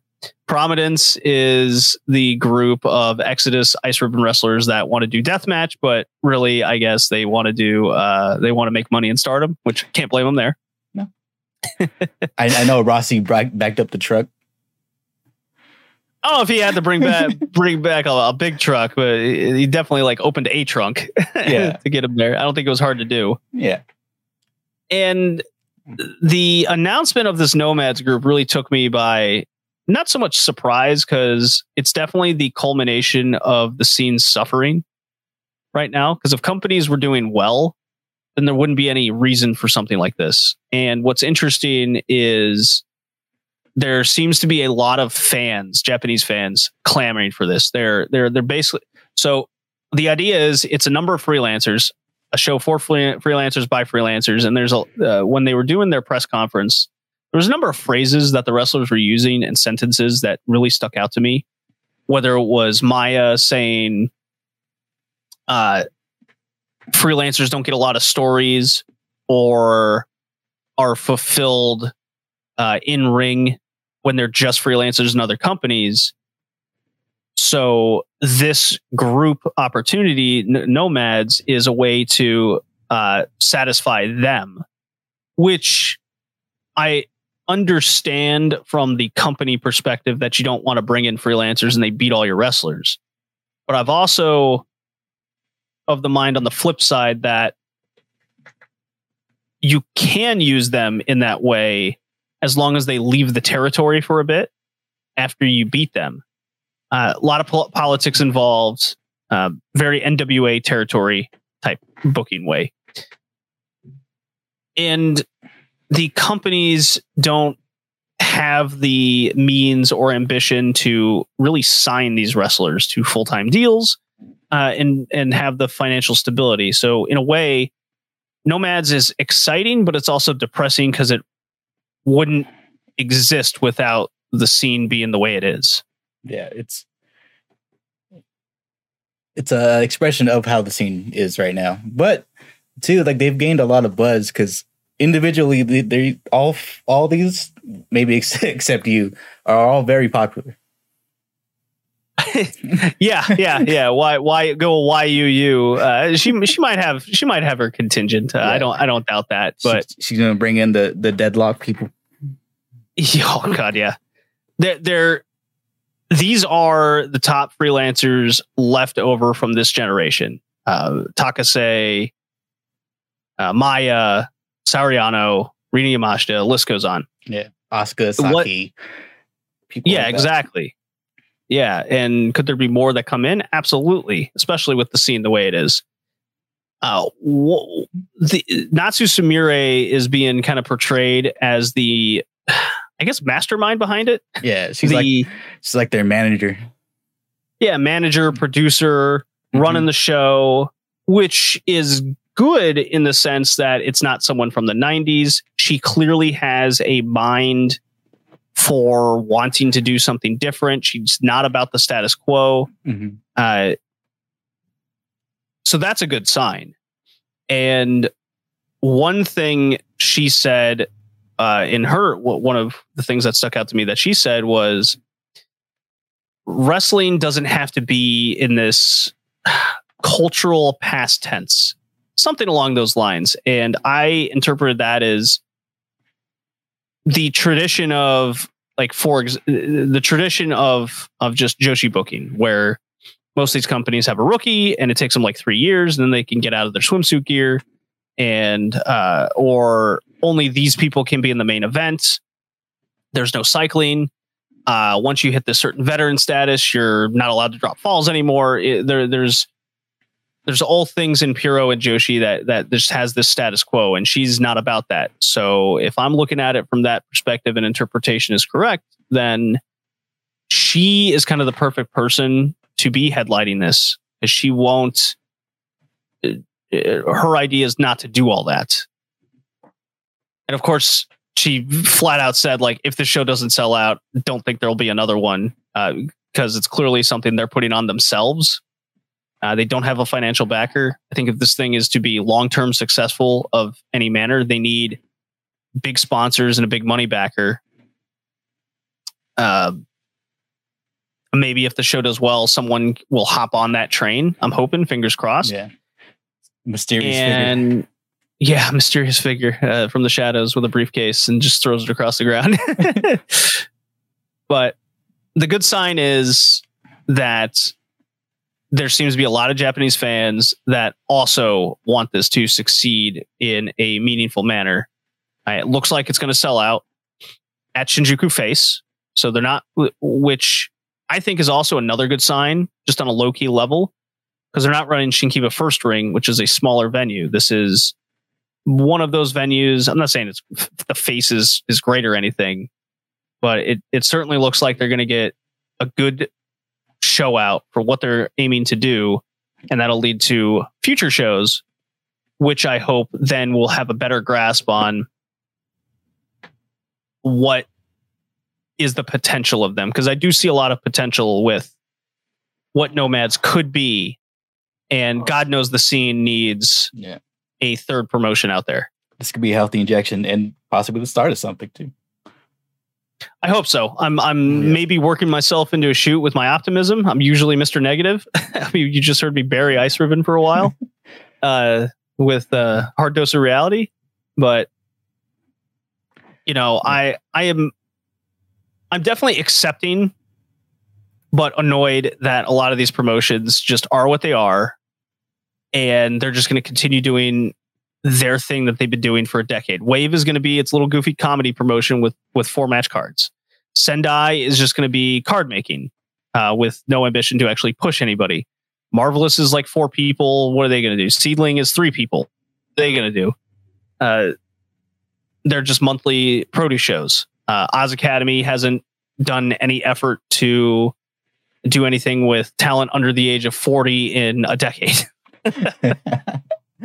So I know what I'm getting when I watch this promotion. It doesn't mean I won't critique them. And I mean, that's the whole point of the Joshi 2010s journey that I do on the Patreon. Like, it's just more perspective and context. And why don't these promotions want to do something more? Could it be they just don't think they can? Maybe this is good enough. Well, as a fan, that's not good enough. And that's why I'm very optimistic with Nomads, which seemingly this is a group of people that want to do something more and want to be fulfilled in more ways than just running a show once a month out of Shinkiba. Yeah. This could blow up, or it could, just slowly just die. It would. And that's the thing. Like, this is like a time bomb. It's either going to go really well or it's over. It's worth a try. Yeah. It's worth a try. And I'm glad that they did it, because it's exciting to see, especially with the group of people they have. And it kind of speaks to, like, yeah, these people are popular outside of the big promotions. Like, yeah, my question is how popular, though? Yeah. Because unfortunately, the scene the way it is, I mean, Maya's a star with an Ice Ribbon. How big is she outside of it? There's no evidence that she is a big star outside of Ice Ribbon. They need to be established in these other places, and these other places have never really done that. Sauriano's never had a big run in like Oz Academy or anything. Takase had a run in Actress Girls, but where is her success anywhere else? She doesn't have that. The only thing she did recently was the thing in Diana. Or is it Wave? Well, either way. Well, I mean, she challenges for titles in like Diana and Wave, but we know what Diana's like the lowest of them all. Yeah. That's where Saray crawled out of. Crawled is a good way, but Saray's success was outside of Diana. Mhm. It wasn't in Diana. It was in Sendai, and then having the connection with Mako and getting out of there. That was her success. Her produce shows, all that. Yeah, and the produce show, those were more successful. Maybe they can consolidate all their individual fandoms into this one show. Maybe that's what's happening. I don't know. I'm not in Japan to kind of get a read on that. I just can speculate and kind of interpret. The only thing you really saw was the video that someone recorded outside the box office for the tickets, where it had like a super long line. So that's a good sign. Yeah, Nomads is kind of updating ticket sales on Twitter, and it's a very fascinating story to follow, and I'm really following it closely. It's caught my eye, and I'll be keeping an eye on it. Definitely, I'm excited for that show. It's on the 20th of May. Yeah, they're trying to find a way to distribute it online so you can watch it live or on delay. Part of me hopes that it's like a YouTube membership and you can just get it that way. That'd be so much easier. Because I've had issues with both Nico Pro and what's the other one? You talk about Kips or something? Yeah, Kips. Like I've had issues with both of those. I've had good experiences with Kips, not so much with Nico. Nico's a dumpster fire, but Kips, like, not bad. It's just sometimes it'll just freeze. Sometimes. I haven't had that issue. Like the quality, the quality's good, but like sometimes it'll just buffer. Yeah, you pay your extra $5 for better quality. I'm assuming it's just the venue's internet. Maybe. Yeah, maybe. Shinjuku Face is fine. Well, yeah. Well, yeah, it looks like they do have a YouTube channel, so hopefully they just rock with that. Would be the easiest way. I mean, they could easily just make a membership and then you just get it. Yeah, because a lot of promotions have been doing that too, right? Recently, Ice Ribbon started one. Haven't heard much from their uploads. Pure J has one. Yes, they're doing okay with theirs. Just make it easier for us to get. Yeah. Okay. Do you have anything else to add, or is that it? I don't. That's it. Awesome. We'll be right back. Stardom time. We have, what did I have written down here? Let's talk about the current state of Stardom. Yeah, it's awesome. On the rise. Definitely. How about that? Short and sweet. Always. It just keeps getting better and better. They've definitely brought in good booking up and down the card. Great talent, all kind of at their physical peaks, seemingly. Talent's also getting better and improving. Kairi's just come in. Kairi all jacked caps. Oh yeah, she was looking real jacked. I'm very excited. Stardom is. I mean, we saw it in the Observer Awards. There was a lot of Stardom representation all over that thing. It was just great to see because normally it wouldn't be like that at all. Yeah, this is definitely the standard for women's wrestling in the world right now. Is what Stardom's pumping out, both creatively and in ring wise. Obviously, it's different than how like a Western promotion would book, and that's okay. But in terms of in ring, this is the standard to go by. There's not even a question of if anybody else is doing it like them. Yeah. So, well, the first thing I wanted to ask you about was the potential impact that the New Blood could have. That series of shows. Yeah, super interesting. So I'm looking at, let's see, Stardom's debuting a rookie, Miyu Amasaki. I'm assuming Amasaki. Amaski. She's part of the Akatsuki from Naruto. Still come out with the cloak and the mask. And yeah, they seem to be really high on her. They spent a long time, I guess, training her. I'm excited for her. They made sure to put her in the main event of the show against Utami. So that's a good sign. Says a lot.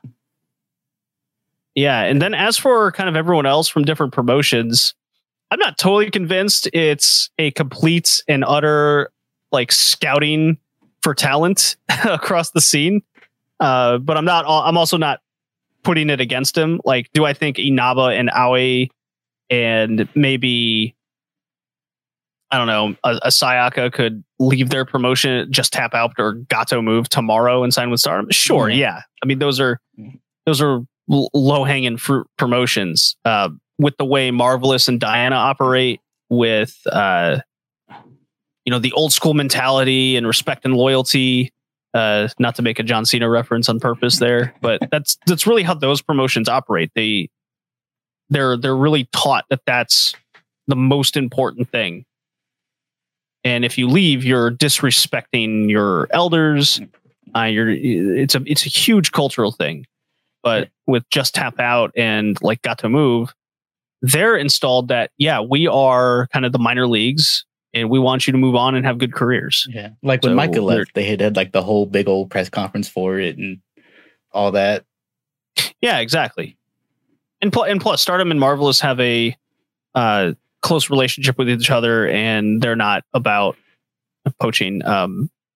Is there a chance like Mei Hoshizuki that was fired? Maybe enough time has passed and she could pop back up. We did see, what's her face? The other Marvelous, Maria Young in that. No, the other one that got fired along with May. She's now in Wave under a different name.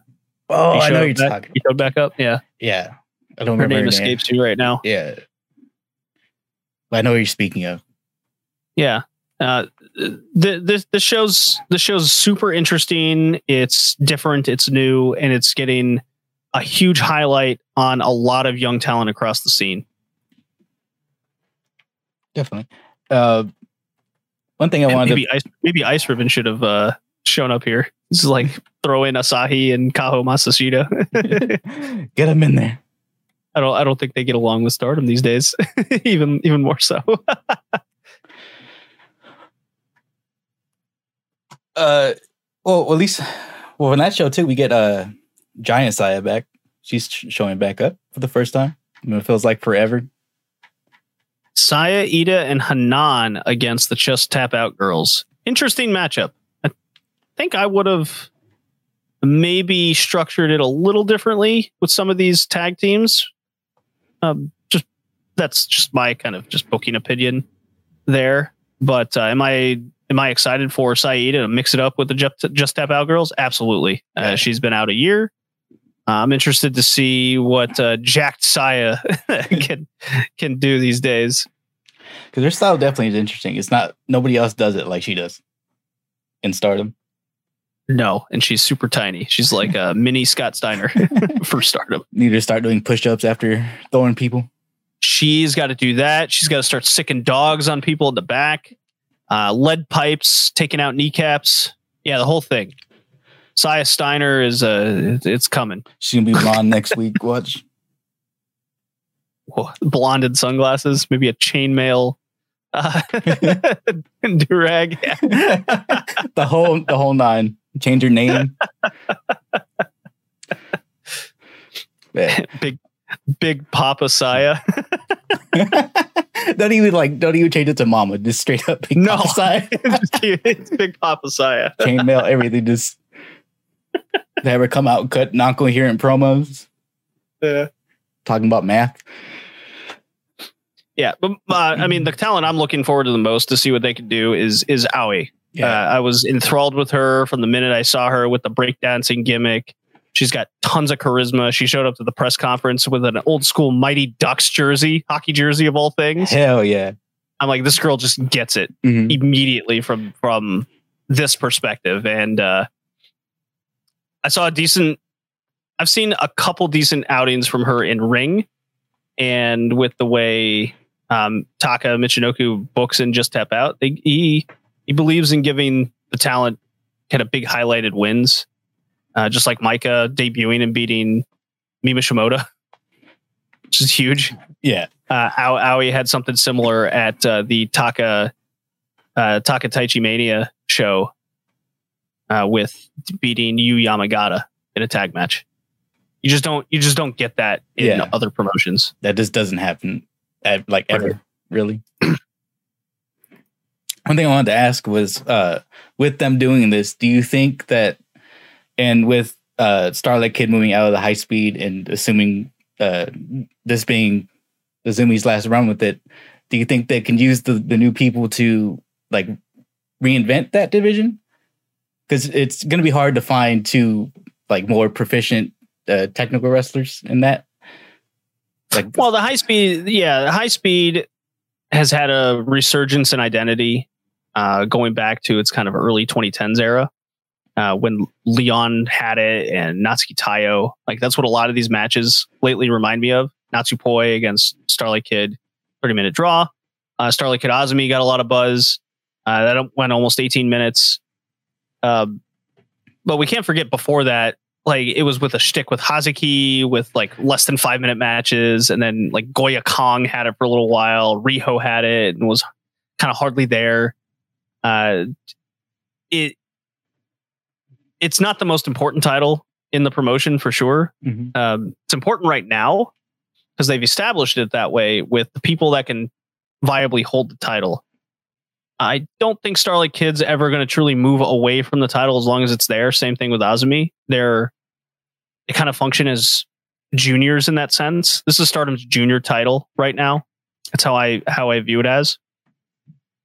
Could they always like throw a Saki or Koguma can get a run?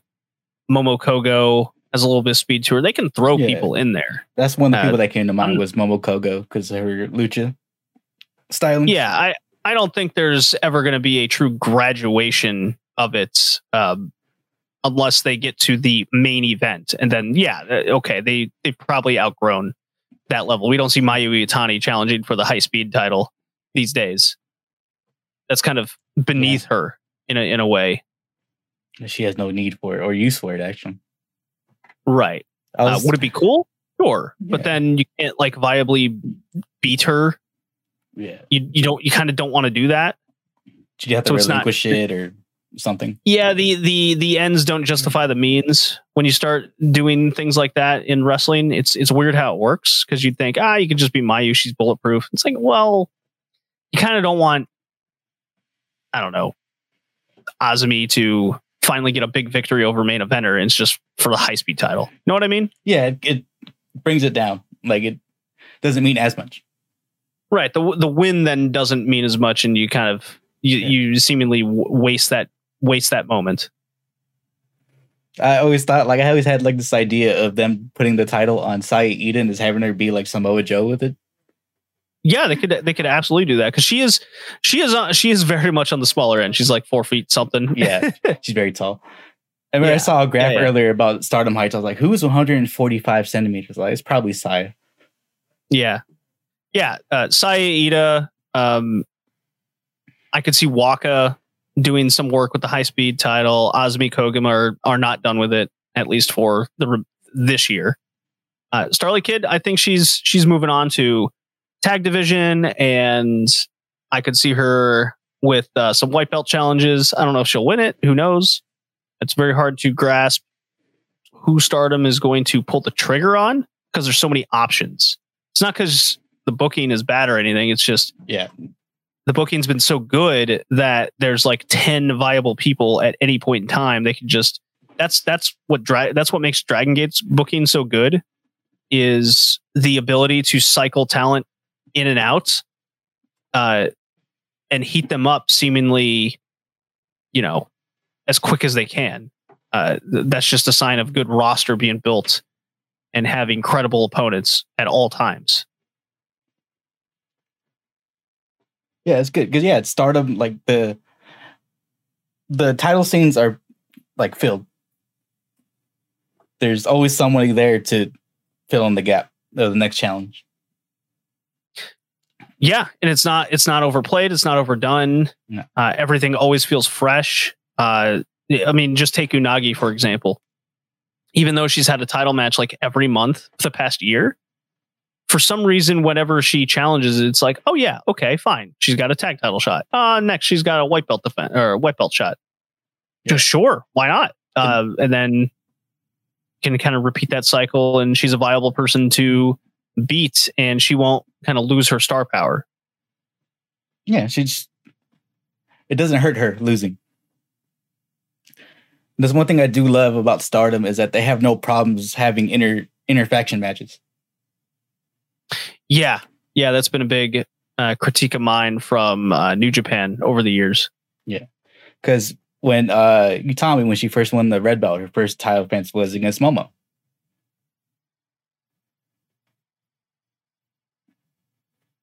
And then let's take a look at the World Climax cards. Oh, God. Yeah. Stacked from back to top to bottom. Let's see. 2, 4, 6, 8 matches on night 1. And then on 9 matches on night 2. Yeah, we got back-to-back revolutions here. That's what's happening. This is going to be a very, very fun weekend. God. I love how these cards have come together. Yeah. Are you a big Dragon Gate fan? I've wanted to get into it. I just haven't started. So I bring it up because last year they had the 2-day Kobe World event. So a lot of companies are kind of doing 2-night WrestleMania, 2-night Wrestle Kingdom. Stardom's doing, Dragon Gate did the 2 nights Kobe.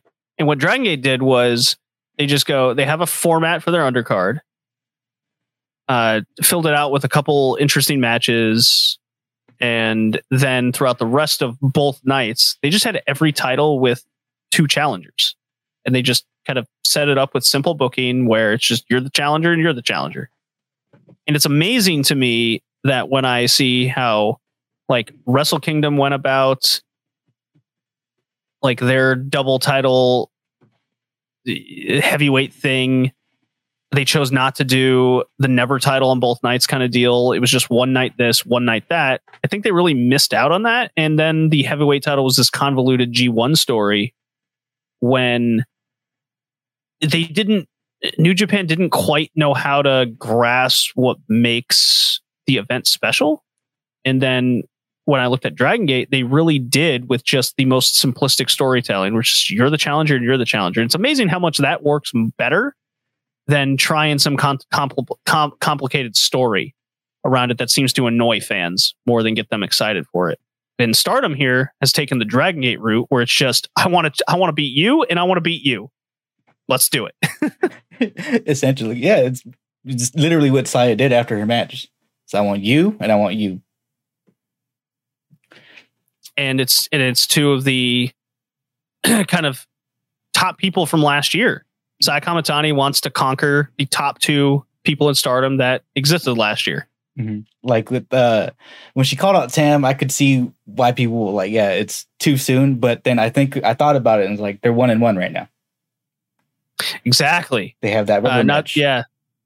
Not to mention the Cinderella was kind of over the top rope. You can kind of brush that off. It's fine. I think they had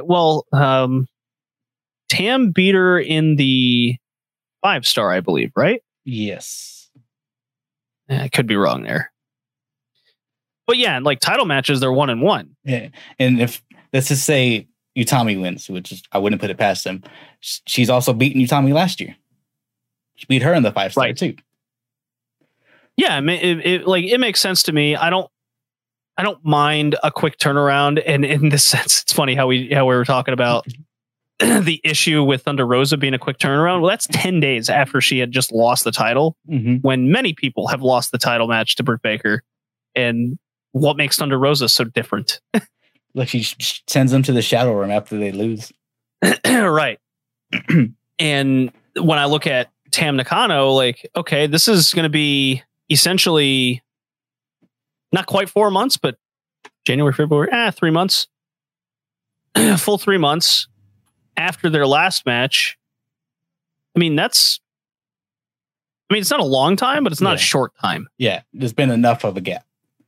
I think I'm of the mind it's enough of a gap, and the Utami factor makes me extremely interested to come out of that. Because then if Saya beats Utami, that's a huge win for her, and to me it gives the Tam match even more importance, because then it's kind of the theory of, well, if you beat her and I beat you, then I also beat her. Exactly. If Saya wins both matches on both nights, I feel like she's jumping ahead of a lot of people in the line for the red belt. Well, I mean, that immediately establishes Saya as a top person in the company, and she could then viably be in any main event, whether it's Mayu and Kairi. I was talking with JPQ on episode 100, Red Leaf Retrocast, and the kind of only scenario we weren't feeling was Tam winning. Yeah, that would kind of just be like, why? She just got out of it, and I know like we enjoy it, but not a lot of people enjoy the Tam style match. I mean, there's some Western fans that don't like it. Yeah. I've always gauged that the Tam run was highly successcul, and the majority liked it, both in really domestically and internationally. Yeah. Yeah, I'm very intrigued by this match with the first one with the Saya and Utami, because it's far removed from their first encounter for the red belt, and they were very different back then. Like Utami wasn't the final boss. Saya was nowhere near being Sayabusa. So I'm excited to see like where they are now, how that match is going to go. Yeah, it's not quite a rematch of their Budokan Hall show from last year. That was a surprising booking decision by the Hat Man. But now the tables have turned. Saya has a title and Utami doesn't. And I do like what they're doing with Utami, where she's not winning, but she's not losing. Yeah, she's cycled down and she's still being protected. Yeah. That's what you should do. Yeah, and that's what I want them to do with the Momo thing. Like every time there's a match between them and the Wado Tai, she's not winning, but she's not the one eating the pin. Yes, and it's an important distinction. Yeah, and I was very much kind of feeling via the booking pattern of Stardom that Momo is set up to be kind of this big tag run, and sure enough, she's in a tag title match with Starlight Kid. So there you go, against FWC. That's a very exciting match, and I'm definitely vibing with it. Oh, that's gonna be a good one. But the night is gonna kick off with the future title match: Hanan defends against her little sister, Rina. Sure, it is. It's gonna be 5 minutes. It is the future title match. Yeah. And then we have the big girls coming out, Saya Iida and Mirai. They're going to hit each other very hard. I think Saya Iida is eating the pin in this one. Ooh, yeah. Can definitely see that. Although her just barrel rolling over Mirai would be interesting. And that would essentially to be set up them as rivals. Yeah. And that would hotshot her back into the fray of things. Yeah. So Mirai had the big title match that kind of established her as a potential main event talent. Now with Saya Iida, she was still kind of a undercarder up until her injury. She was just kind of starting to get started. Was she the future champion at the time? She was, yeah. So I have no idea how she's going to come out of the gate. Puro and Joshi booking would say if you come back from injury, you're losing for a little bit. I mean, Stardom definitely doesn't go against or doesn't go with the norm in that regard. Yeah. They definitely like doing their own thing, which is a breath of fresh air. So we'll see. We'll see if they reacclimate her slowly or give her a big one right away. Next would be the tag match. DDM, Dono Del Mondo's duo of Micah and Thekla versus the Prominence duo of Risa Sera and Suzu. Yeah, not quite how I saw this heading when they did the big Prominence debut and going into DDM, but this is clearly going to be a longer term storyline that was not going to climax at World's Climax. This is merely the first stop on what seems to be a road to more I'm just going to call him Ice Ribbon now. That's all I'm going to do. Fuck the Prominence name. Ice Ribbon is essentially in Stardom now, minus Tsukasa. That's it. Yeah, that's literally what it is. Like these were some of the top of Ice Ribbon. Yeah, Tekla was top Gaijin. Risa Sera was the biggest star the company's ever had. Suzu Suzuki, ex-champion, young prodigy type talent. Then you got Micah here from Just Tap Out. Lots of different things. And the former Austrian EFED champion, Tekla. What would you do in this match? I'm assuming, I don't want to say it, but I think Micah's eating the pin. Ooh. I think, because I don't think they can pin Tekla, but I think it's going to be a point to have Micah lose to Suzu, probably. Interesting. Not opposed to it. Yeah. But you got to. I feel like with Stardom, we always have to ask if this goes to a time draw, or would you be okay with it? I'd be okay with it. Yeah. I'd be okay with this. But this would be the match. Yeah. I have a different match in mind. What would it be? I'll get to it. Okay. But yeah, like if that's how it's gonna end, I figured you want Suzu to look strong going into that match, that one that they're building up. I don't know when those matches are gonna happen though. That's where I don't know. I don't know the timeline of the destination. Mm-hmm. And since this is the start, I mean, Tekla could lose, Micah could lose. I don't think Prominence should lose. Ice Ribbon. I don't think Ice Ribbon should lose. No. It's either a draw or they win. Yes. And then this one, which is kind of intriguing, it's kind of a nothing match, but it's all the factions. It's the DDM trio of Natsupoi, Himeka, and Mai Sakurai versus Cosmic Angels, Mina, Momokogo, and Waka. Then you have Orotai consisting of Saki, Death, and Ruaka, and then Queen's Quest, Lady C, Azumi, and X Mystery. They might put the rookie here. Yeah. It's because this is after the New Blood show, right? Yes. Yeah, the New Blood show, I think, is in a few days. I could see Miyu Amasaki. Amasaki. I'm going to get that name right one of these days. When we hear it, we'll know. Miyu. Yeah. I do like how... if I say Miyu, people think Yamashi. They got to teach her the skull kick. Yeah. I do like how Rossi brought in a Miyu just to feed her to Utami. That's a good one. I like that.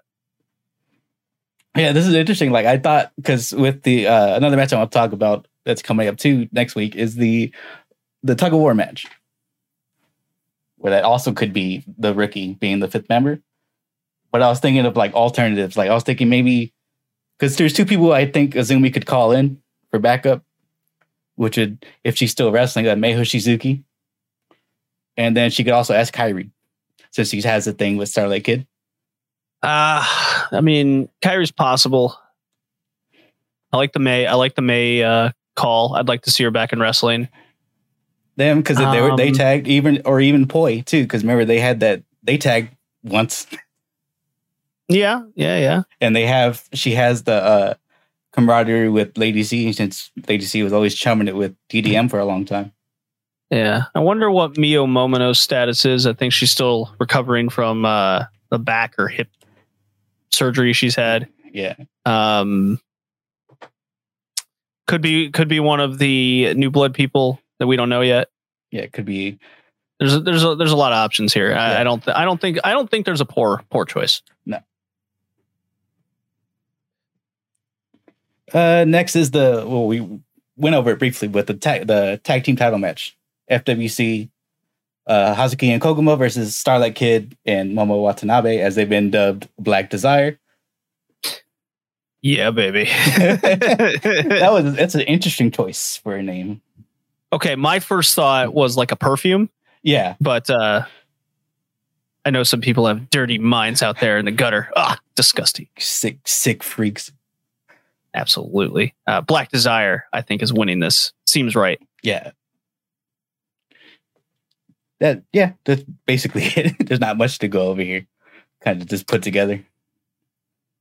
Yeah, it's tough. Normally, I would say like if this was a main event at Korakuen, it'd be like hell yeah, match of the night. Oh no, not with the 2 main events. The 3 main events. Oh yeah, the top 3. This one, Kairi's return. She asked to team with Mayu. Mayu obliged versus Tam Nakano and Unagi. Time draw, baby.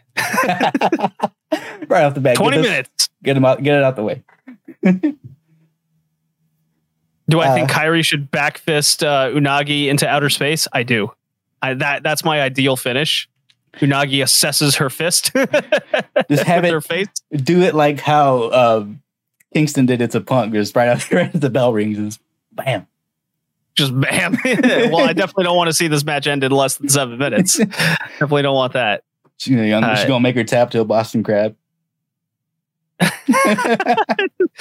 Treats her like a young lion. Yeah, that'd be funny. I mean, I'm not opposed to a time draw on this one. It's Kairi's big return match. Her putting on a 20-minute banger, teaming with Mayu. I think that's really cool.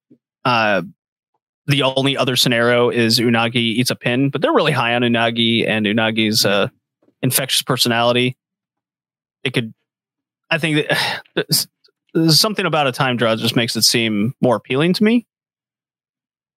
Because you leave the single matches open. Yeah, you leave the pinfalls for something more important. I'm really into this like Hatman booking with the usage of time draws. It's like because I don't need to beat them, then who cares? Because on paper it sounds like they're just draw all the time. Yeah, but there's kind of reasons to the draws.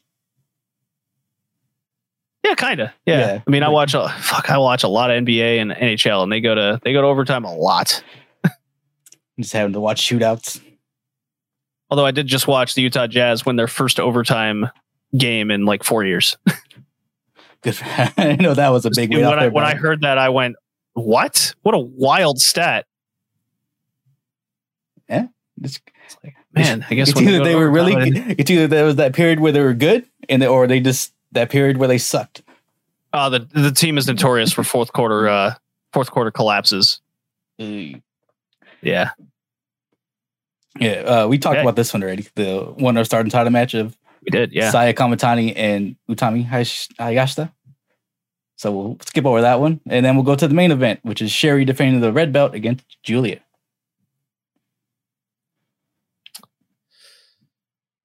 I'm kind of feeling Julia wins. I mean, I can see that. I can see that. And then they got the Mayu rematch the next day. They went to the time draw the previous show. That was that is true. Massive match.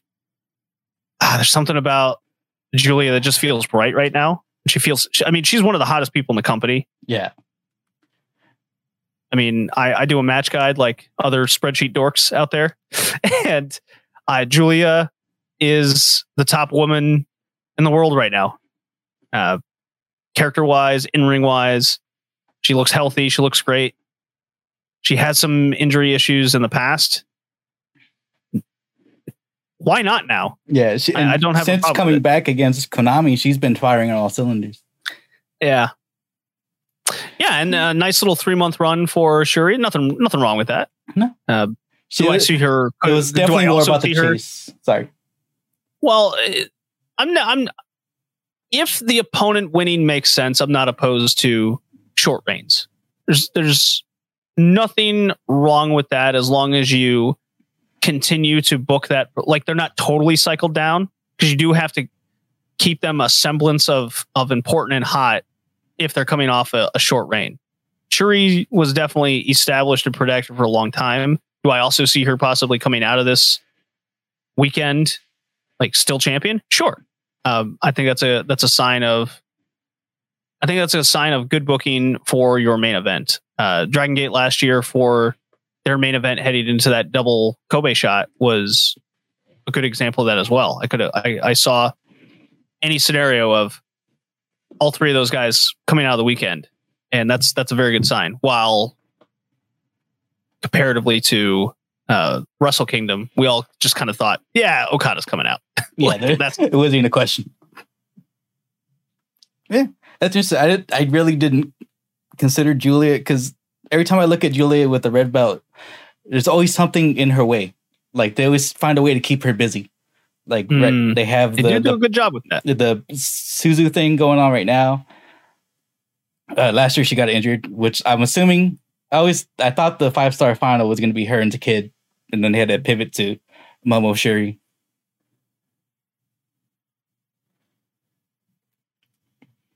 But we'll see. I mean, this one could go either way.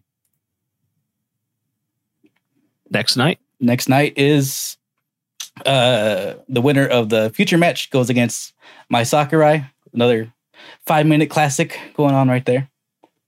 And then we have Mai Sakurai is winning. I would not be opposed to that. I can see that. They've been with the DDM switch, giving her a new attitude and everything. And then exactly. And then we have the battle royal with all the new blood people. He's going to assess everybody. Oh yeah, she's going to start with Mei Suruga. Yeah, Mei Suruga's making a wacky little battle royal appearance. Good for her. That's gonna be fun. I do want to see an interaction between like Tomoka and Ida. Oh, that would be pretty cool. Yeah, absolutely. Those two are good. And then we have the follow up to the Wonder title match. This one is the loser, which either could be Utami or Saya, goes against Mirai. Yeah, interesting stipulation to keep him on the card. I mean, that kind of tells me that Mirai is beating Saya Ida on day one. Yeah, you got to keep her strong. Yeah, you got to keep her. You got to keep her credible for people to care about this match. Mm-hmm. And Mirai is here to eat the fall to the loser on night one to keep them credible themselves and hot. And still a big match for her. Yeah, and I think I'd rather see Utami versus Mirai. I think that match just appeals to me more. Yeah. Which they're going to be swinging at each other. It gets me to see Tam Saya 3, which I was a fan. I keep going back to it. I was a big fan of both their matches, and I just love the idea of a third. Yeah. I just love big match Tam. I do too. I love big match Tam, and I do like how when they did those two matches, how like the first one you could tell like Saya wasn't ready, and then the second one you could tell she prepared herself more. Yeah, she was more experienced. Work to their rivalry and story and the growth of the wrestler. Yeah. And then this one, which I'm glad they didn't skip this. Hazuki and Momo, Hazuki versus Momo Watanabe, when they planted that seed at the December 29th show. I forget the name of it, but that's right. What they call it? Anniversary tag. Yes. Where they had like the brief moments of like old QQ where they worked together, but then at the end, Momo pieced out and left Hazuki to get bodied by Takumi and Mayu. Yeah, that's right. Yeah, this is gonna rule. Yeah. I mean, it could go 8 minutes, it could go 13, it could go 33. I'm in for any of it. Yeah, they're gonna kick each other's ass though. That's the thing. Yeah, they're gonna forearm and kick the crap out of each other for however long they're given. Somehow Hazuki's going to take a face bump. I don't know how. It's going to happen, yeah. Yeah. Like the match she had when she had her red belt match against Utami, and she took a air raid crash on her face. I was like, how? It's going to be interesting if Hazuki hits like a Maestro Cradle and pins Momo. That's going to be interesting how they're going to salvage that. I mean, they could have her lose night one and then have her get the win back night two. But I would push if they don't win the tag titles. Yeah, I kind of feel that whoever wins the tag titles is going to lose this match. Just to have it go 1-1. Right. And because they can always rebuild this right back up. Well, yeah, no, that's the difference between kind of a main event spot and a nice little undercard match, undercard midcard type thing. The loss doesn't hurt as much as losing a big match. That makes sense. Yeah, because Momo Hazuki is not going to they're not going to be a one and done. No, not at all. No, and then it'll probably be referenced like back in the Cinderella or in the 5-star.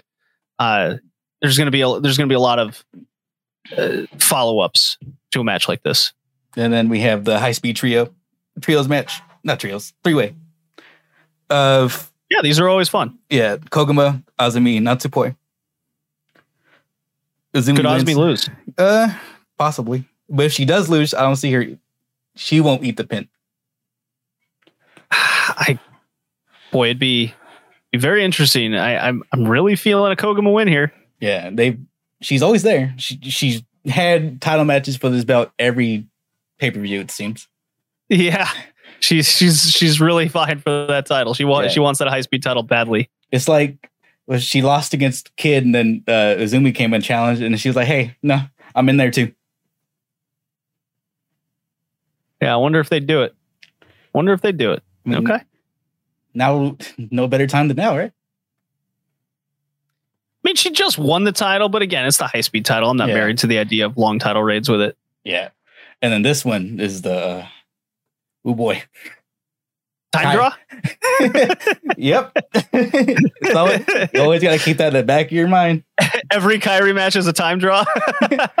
she ain't losing. If she ain't winning, she ain't losing. I'm on my podcast. I might just reference this one and be like, hey, if you want my full thoughts, go listen to Strong Stylish. There's the full thoughts long episode, long drawn out.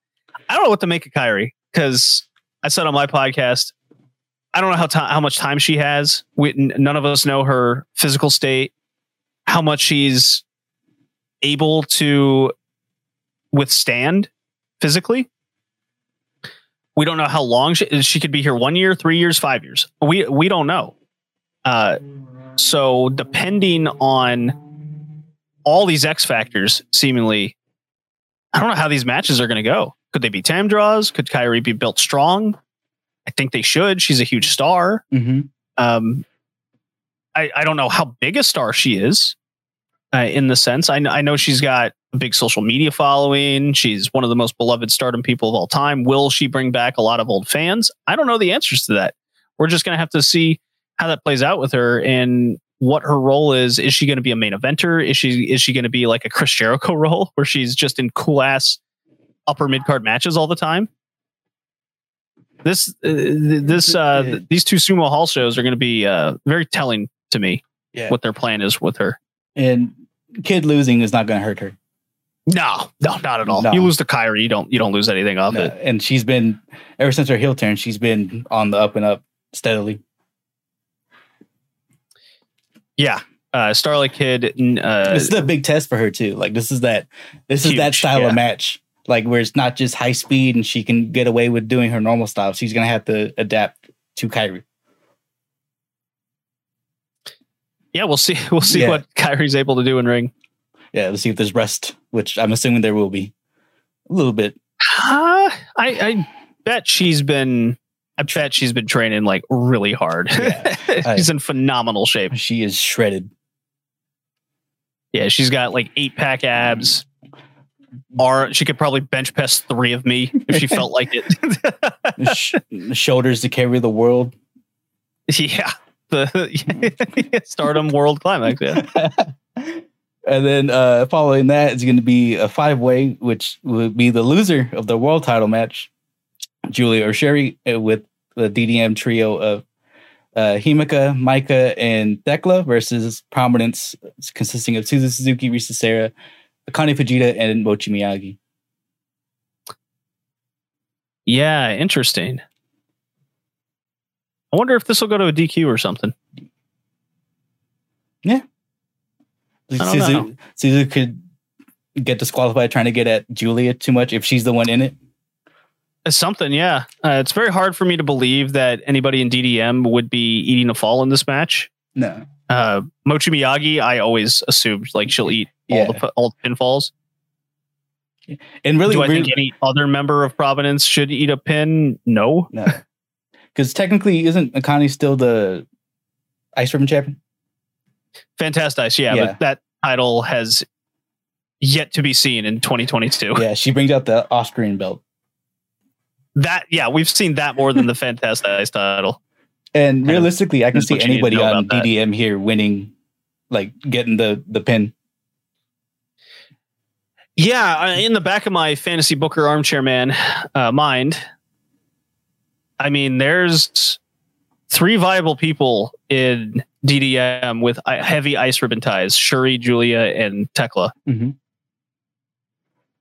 Neither. Could I see someone defecting?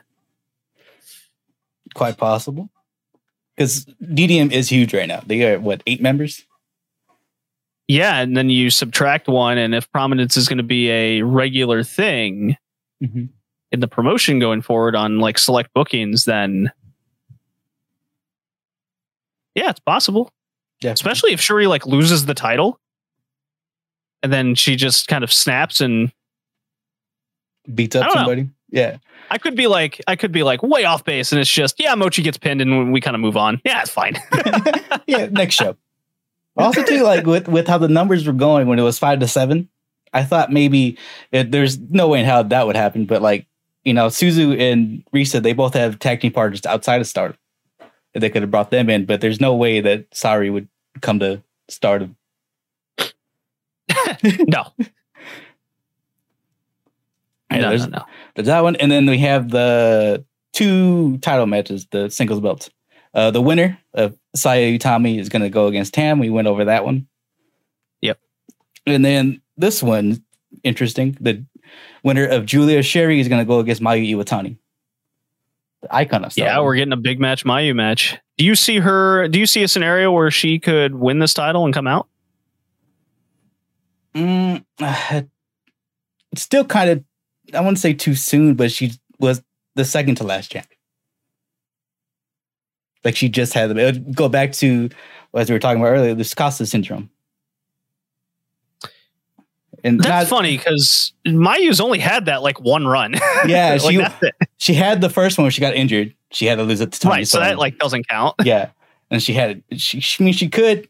I've also seen people write her in as the winner of the 5-star, which they've never done a 2-time, right? 5-star winner. No, which could be interesting. No, I don't sound too sure. Yeah, because I don't think they've done like with the tournaments, the Cinderella and the 5-star. I don't think anybody's won them twice. No, but this is generally interesting because she has the, as we were talking about earlier, she has the time draw with Julia in the last show, which is how we got here with the double title. And then I'm not opposed of another Mayu title run, especially with the factor that Kairi's back and there's a lot of new talent, and she's expressed interest in retiring too. And Mayu's run was during the pandemic of all things. True. The first one of her first defenses was against Saki Kashima at the No People Gate. Right. Yeah. So there's a lot of things that still look, it was 2 years ago now. Yeah. And Mayu run. Sherry never got her rematch. Mayu never got a rematch for the belt against Utami. Stardom doesn't really do that though. Yeah. Unless your name is Micah, you get like 4 chances. A very real possibility is Julia loses. Mayu beats Shuri. She holds the title during these fans, and Julia could be a 2-time Cinderella winner. Julia could win the 5-star, barring health, of course, and beats Mayu for the title. I mean, that's very possible. And definitely. I'm definitely way into that. I mean, who would be against a Mayu main event run? Nobody. With fans and this developed roster now. Nobody. She has so many matches that she hasn't done yet.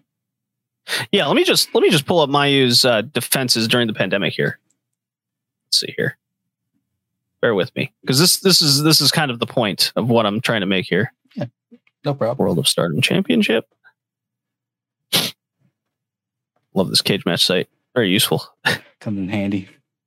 Yeah. So she faced she beat B Priestley for it, not the company anymore. Kagetsu, retired. Momo, who's in the middle of her heel run, or brand new. Jungle Kiona, not in the company anymore. Shuri, so that would be this match. Takumi Iroha, not in the company. And then she lost to Utami. So she has like the whole roster to face. Literally only two people besides Utami who beat her that are still there or there in the first place. Right. So you could have an Utami rematch, which would feel fresh. You would obviously do the Shuri match here, and then all those other people named. I mean, you would have Hazuki, Kairi, Starlight Kid. Throw Natsupoi in there if you want. Yeah. Mirai. I mean, the list goes on. Even if you want Himika, Maika? Yeah, Himika, Maika. Even if they wanted to for like a fun match, they could throw Hanan in there. Oh, well. throw her into the fire. Yeah, maybe in 4 years. Yeah. Oh, shit. Sorry. I hit my mouse. Oh, boy. Don't do that. No. But yeah, this is very intriguing. Because it literally can go either way. All three of them could walk out with this belt. Yeah, I love the scenario. Yeah. So I guess going over all these cards, the only kind of scenario out of both nights is Tam walking away with a white belt. Like, that's it. Yeah, that's the only like one that can be a complete shock. Yeah, and in the negative sense. Yeah. Yeah, both these nights are going to be phenomenal. Did you have a prediction for the Cinderella, which is coming up next month? Everyone asked me this, and I don't know. You don't know. Shit. I see a lot of Starlight Kid being. I've seen a lot of Starlight Kid, a lot of Himika. This one's hard. No one's really saying Hazuki. Yeah, this one's hard because it literally can be anybody at this point. I mean, I think it would be really cool if Kairi won it. Mm-hmm. Just have her come back and do it again. Prove that she still does got it again. Sets her up for a big title match, and she can win the white belts. Yeah, because she has that little moment with Saya. She told her to do her best. I think that'd be super cool. I keep going back to, we just don't know how much time we have with her, so just book her while you can. Yeah, because you never know, especially in Joshi, you never know. Oh God, yeah, you never know. Exactly. They can retire at 19 or 35. You don't know. Yeah, or 55 in some cases. Yeah, they just can't let it go. It's like Terry Funk. Can't let it go. So I mean, in my heart, I'd love Maika to win. Mm-hmm. But everything seems so top heavy now. I like them keeping her busy where she's at. Let's go with Kairi. I'm definitely liking the Kairi idea the more I talk about it. Kairi, yeah, that 100% see that happen. I had Himika pegged for a while, but now I just don't know. I don't see Himika as more than kind of what she is. Maybe she'll get a white or red belt title match. Because she had a little bit of momentum, but now she's just there. In the way, like in a sense, like in DDM, she's just there. I think that's okay. Yeah, I mean, everyone needs a Yumi Ogura. Yeah, out there. You need a good hand. There's an AJW deep cut for those listeners.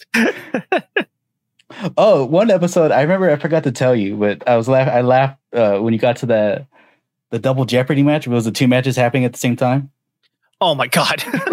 I remember because I had just watched that like a little bit ago, and I started when you brought it up, I was like, "Oh boy, this is gonna be good." That was so wild. It's like, I don't know what's going on. We got the Jumping Bomb Angels in one ring. We got Yumi Ogura and Bull Nakano killing each other in another. There's weapons and there's they're working. Like the Jumping Bomb Angels over there working, and then you just see Bull with a trash can. Yeah, it like got a girl upside down bleeding, like she's gutting an animal. Like, what is going on? So Jesus, what do I look? Yeah, the camera can't really focus on anything. That was a good retro time. Wrestling. So it's so good. That was a good time. Well, before I let you go, I had one thing. I didn't have it on the docket when I started, but I wanted to ask you about WXW. Oh man. Oh, what do you want to know? Because they recently they had their tournament recently, right? That you were talking about. Yes, so it's called the 16 Carat Tournament. It's a 3-day tournament, annual. They weren't able to run it the last couple years because of the pandemic, unfortunately. And this was a company hit in a weird way similar to Ice Ribbon, except not truly their fault. It's because everyone like went to NXT UK or signed with WWE. Then there was Speaking Out, but they didn't get hit with the Speaking Out part. They got hit with investigation part. Oh, they skipped. Well, okay. There was some issues with abusive training, which they did their due diligence, and there was an investigation, police, press release, people got fired. And they've come out of the pandemic late last year in August. They started a show, and their first couple were still empty arena. So they got Axel Tischer back, who was part of WXW's humble beginnings, essentially. And he's been a good champion. And over the last couple of years during the pandemic, they've essentially had to rebuild a whole roster from scratch with just barely any dudes left over. And because of the pandemic, they couldn't get a lot of the talent from the UK. They couldn't get any foreigners in there. All they could do is kind of get talent from mainland Europe, and specifically kind of Central Europe. And they've run their academy. They've trained wrestlers. And it's such a good example of a company utilizing a downtime and staying afloat and building up this new talent to be kind of ring ready for when fans came back. And over the last few months before 16 Carat, they built up a lot of storylines, and they all culminated in this weekend of this big 3-day tournament. They brought in a few. They were able to fly in some foreigners. Some people couldn't make it, various reasons. And then they had, they always do like alternates just in case, because things happen. Flights, someone gets sick, whatever. And what this has culminated in is some of the most satisfying wrestling you could watch as a fan. Your investment has paid off in following the storylines. Your investment in seeing a promotion kind of install confidence in you as a fan that what you're watching is worth it. It's a promotion out of Germany, West Germany, and it has dual commentary, English, German, if you so please. There's subtitles, if you so please. Good production, good presentation. I personally prefer the German commentary. I do speak it, so that helps. I do know German. So that's just my opinion. The English commentary, they do have a new commentator, and he's pretty good. He's from Britain. I forget his name, but you've definitely, if you've watched like Rev Pro or various other UK promotions, you've heard his voice before.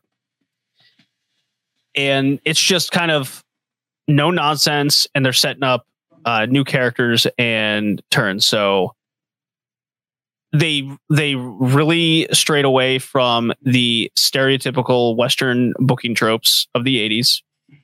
No group interference, not a whole lot of comedy, plaguing matches and putting halts into it. The main event of night 2 to establish the world title was super effective. It was a 4-way, again, story culminating. Each guy coming out for the match was given a unique entrance, which I really wish more companies would do something like that. Make your main event feel special and unique, and make everyone feel special and unique for that match. It really makes a difference to establishing some sort of star power. And it's something WXW definitely needed to do. It's what European wrestling really needed, was a good boost for the scene. And I still need to watch night 3. I watched the first couple matches, but the first 2 nights was so satisfying, and I have yet to see anyone speak negatively over the show. It had a good attendance. It's overall a good time. You can sign up wxwnow.de or en, and it's like €9 a month. It's very affordable. The quality's good. You're guaranteed a good monthly show at the very least. They even do a house show or 2 a month. That has storylines and booking that supports your money. I'm a big believer in what this company does, and I cover it on the podcast all the time. I haven't covered it in a couple of years because of the pandemic, and they just like haven't run. But patience paid off for them. I'm very happy with it as a fan. Awesome. Well, JD, thank you for coming on. It was a pleasure to finally have a sit down with you and talk wrestling. Yeah, thanks for having me on. All you had to do was ask. Awesome. I will definitely be coming back. All right. Where can the people find you? Yeah, Twitter at BowlingJD, Red Leaf Retrocast, podcast, all your favorite outlets, retro gaming, anime, lots of wrestling, lots of women's wrestling, lots of Joshi. Start an article on the Patreon, do LLPW reviews. Joshi 2010s is kind of the big factor there. I'm doing monthly articles. I just started a top 5 Western Joshi matches of the month. See what I did there? Quotations. Yeah. Joshi quotes. And so I hope everyone enjoys reading that. I'm going to try to do a little bit more writing projects. I feel like I got to apologize for my co-host Kay. He's been out fighting Russia. He's doing what he can, but it's basically me and various guests. I do have something special for the Patreon to replace him in the meantime. So hopefully anyone who joins feels like they're getting their money's worth. And I hope you support Sounds good. Our ventures in women's wrestling. Definitely. Yeah, definitely go check them out. He does a lot of good what's the word? Excuse me? Working content? Working content. Like the numbers. You cover a lot of the numbers. Yeah, I mean, I'm an engineer by trade, and just numbers kind of interest me in all facets. That's good. Yeah, I definitely enjoy your content. Everything. Like I'm in the Patreon. I listen to the episodes. So yeah, it's definitely good content. So if you want to hear more of JD, you can go check him out at his Twitter and his Patreon, the YouTube channel. I don't know if it gets updated that often, but no, I keep the YouTube updated with the audio content. Yeah. All right, cool. That's good. Well, that was Strong Stylist episode 9. Thank you guys for coming on, and we'll see you next time.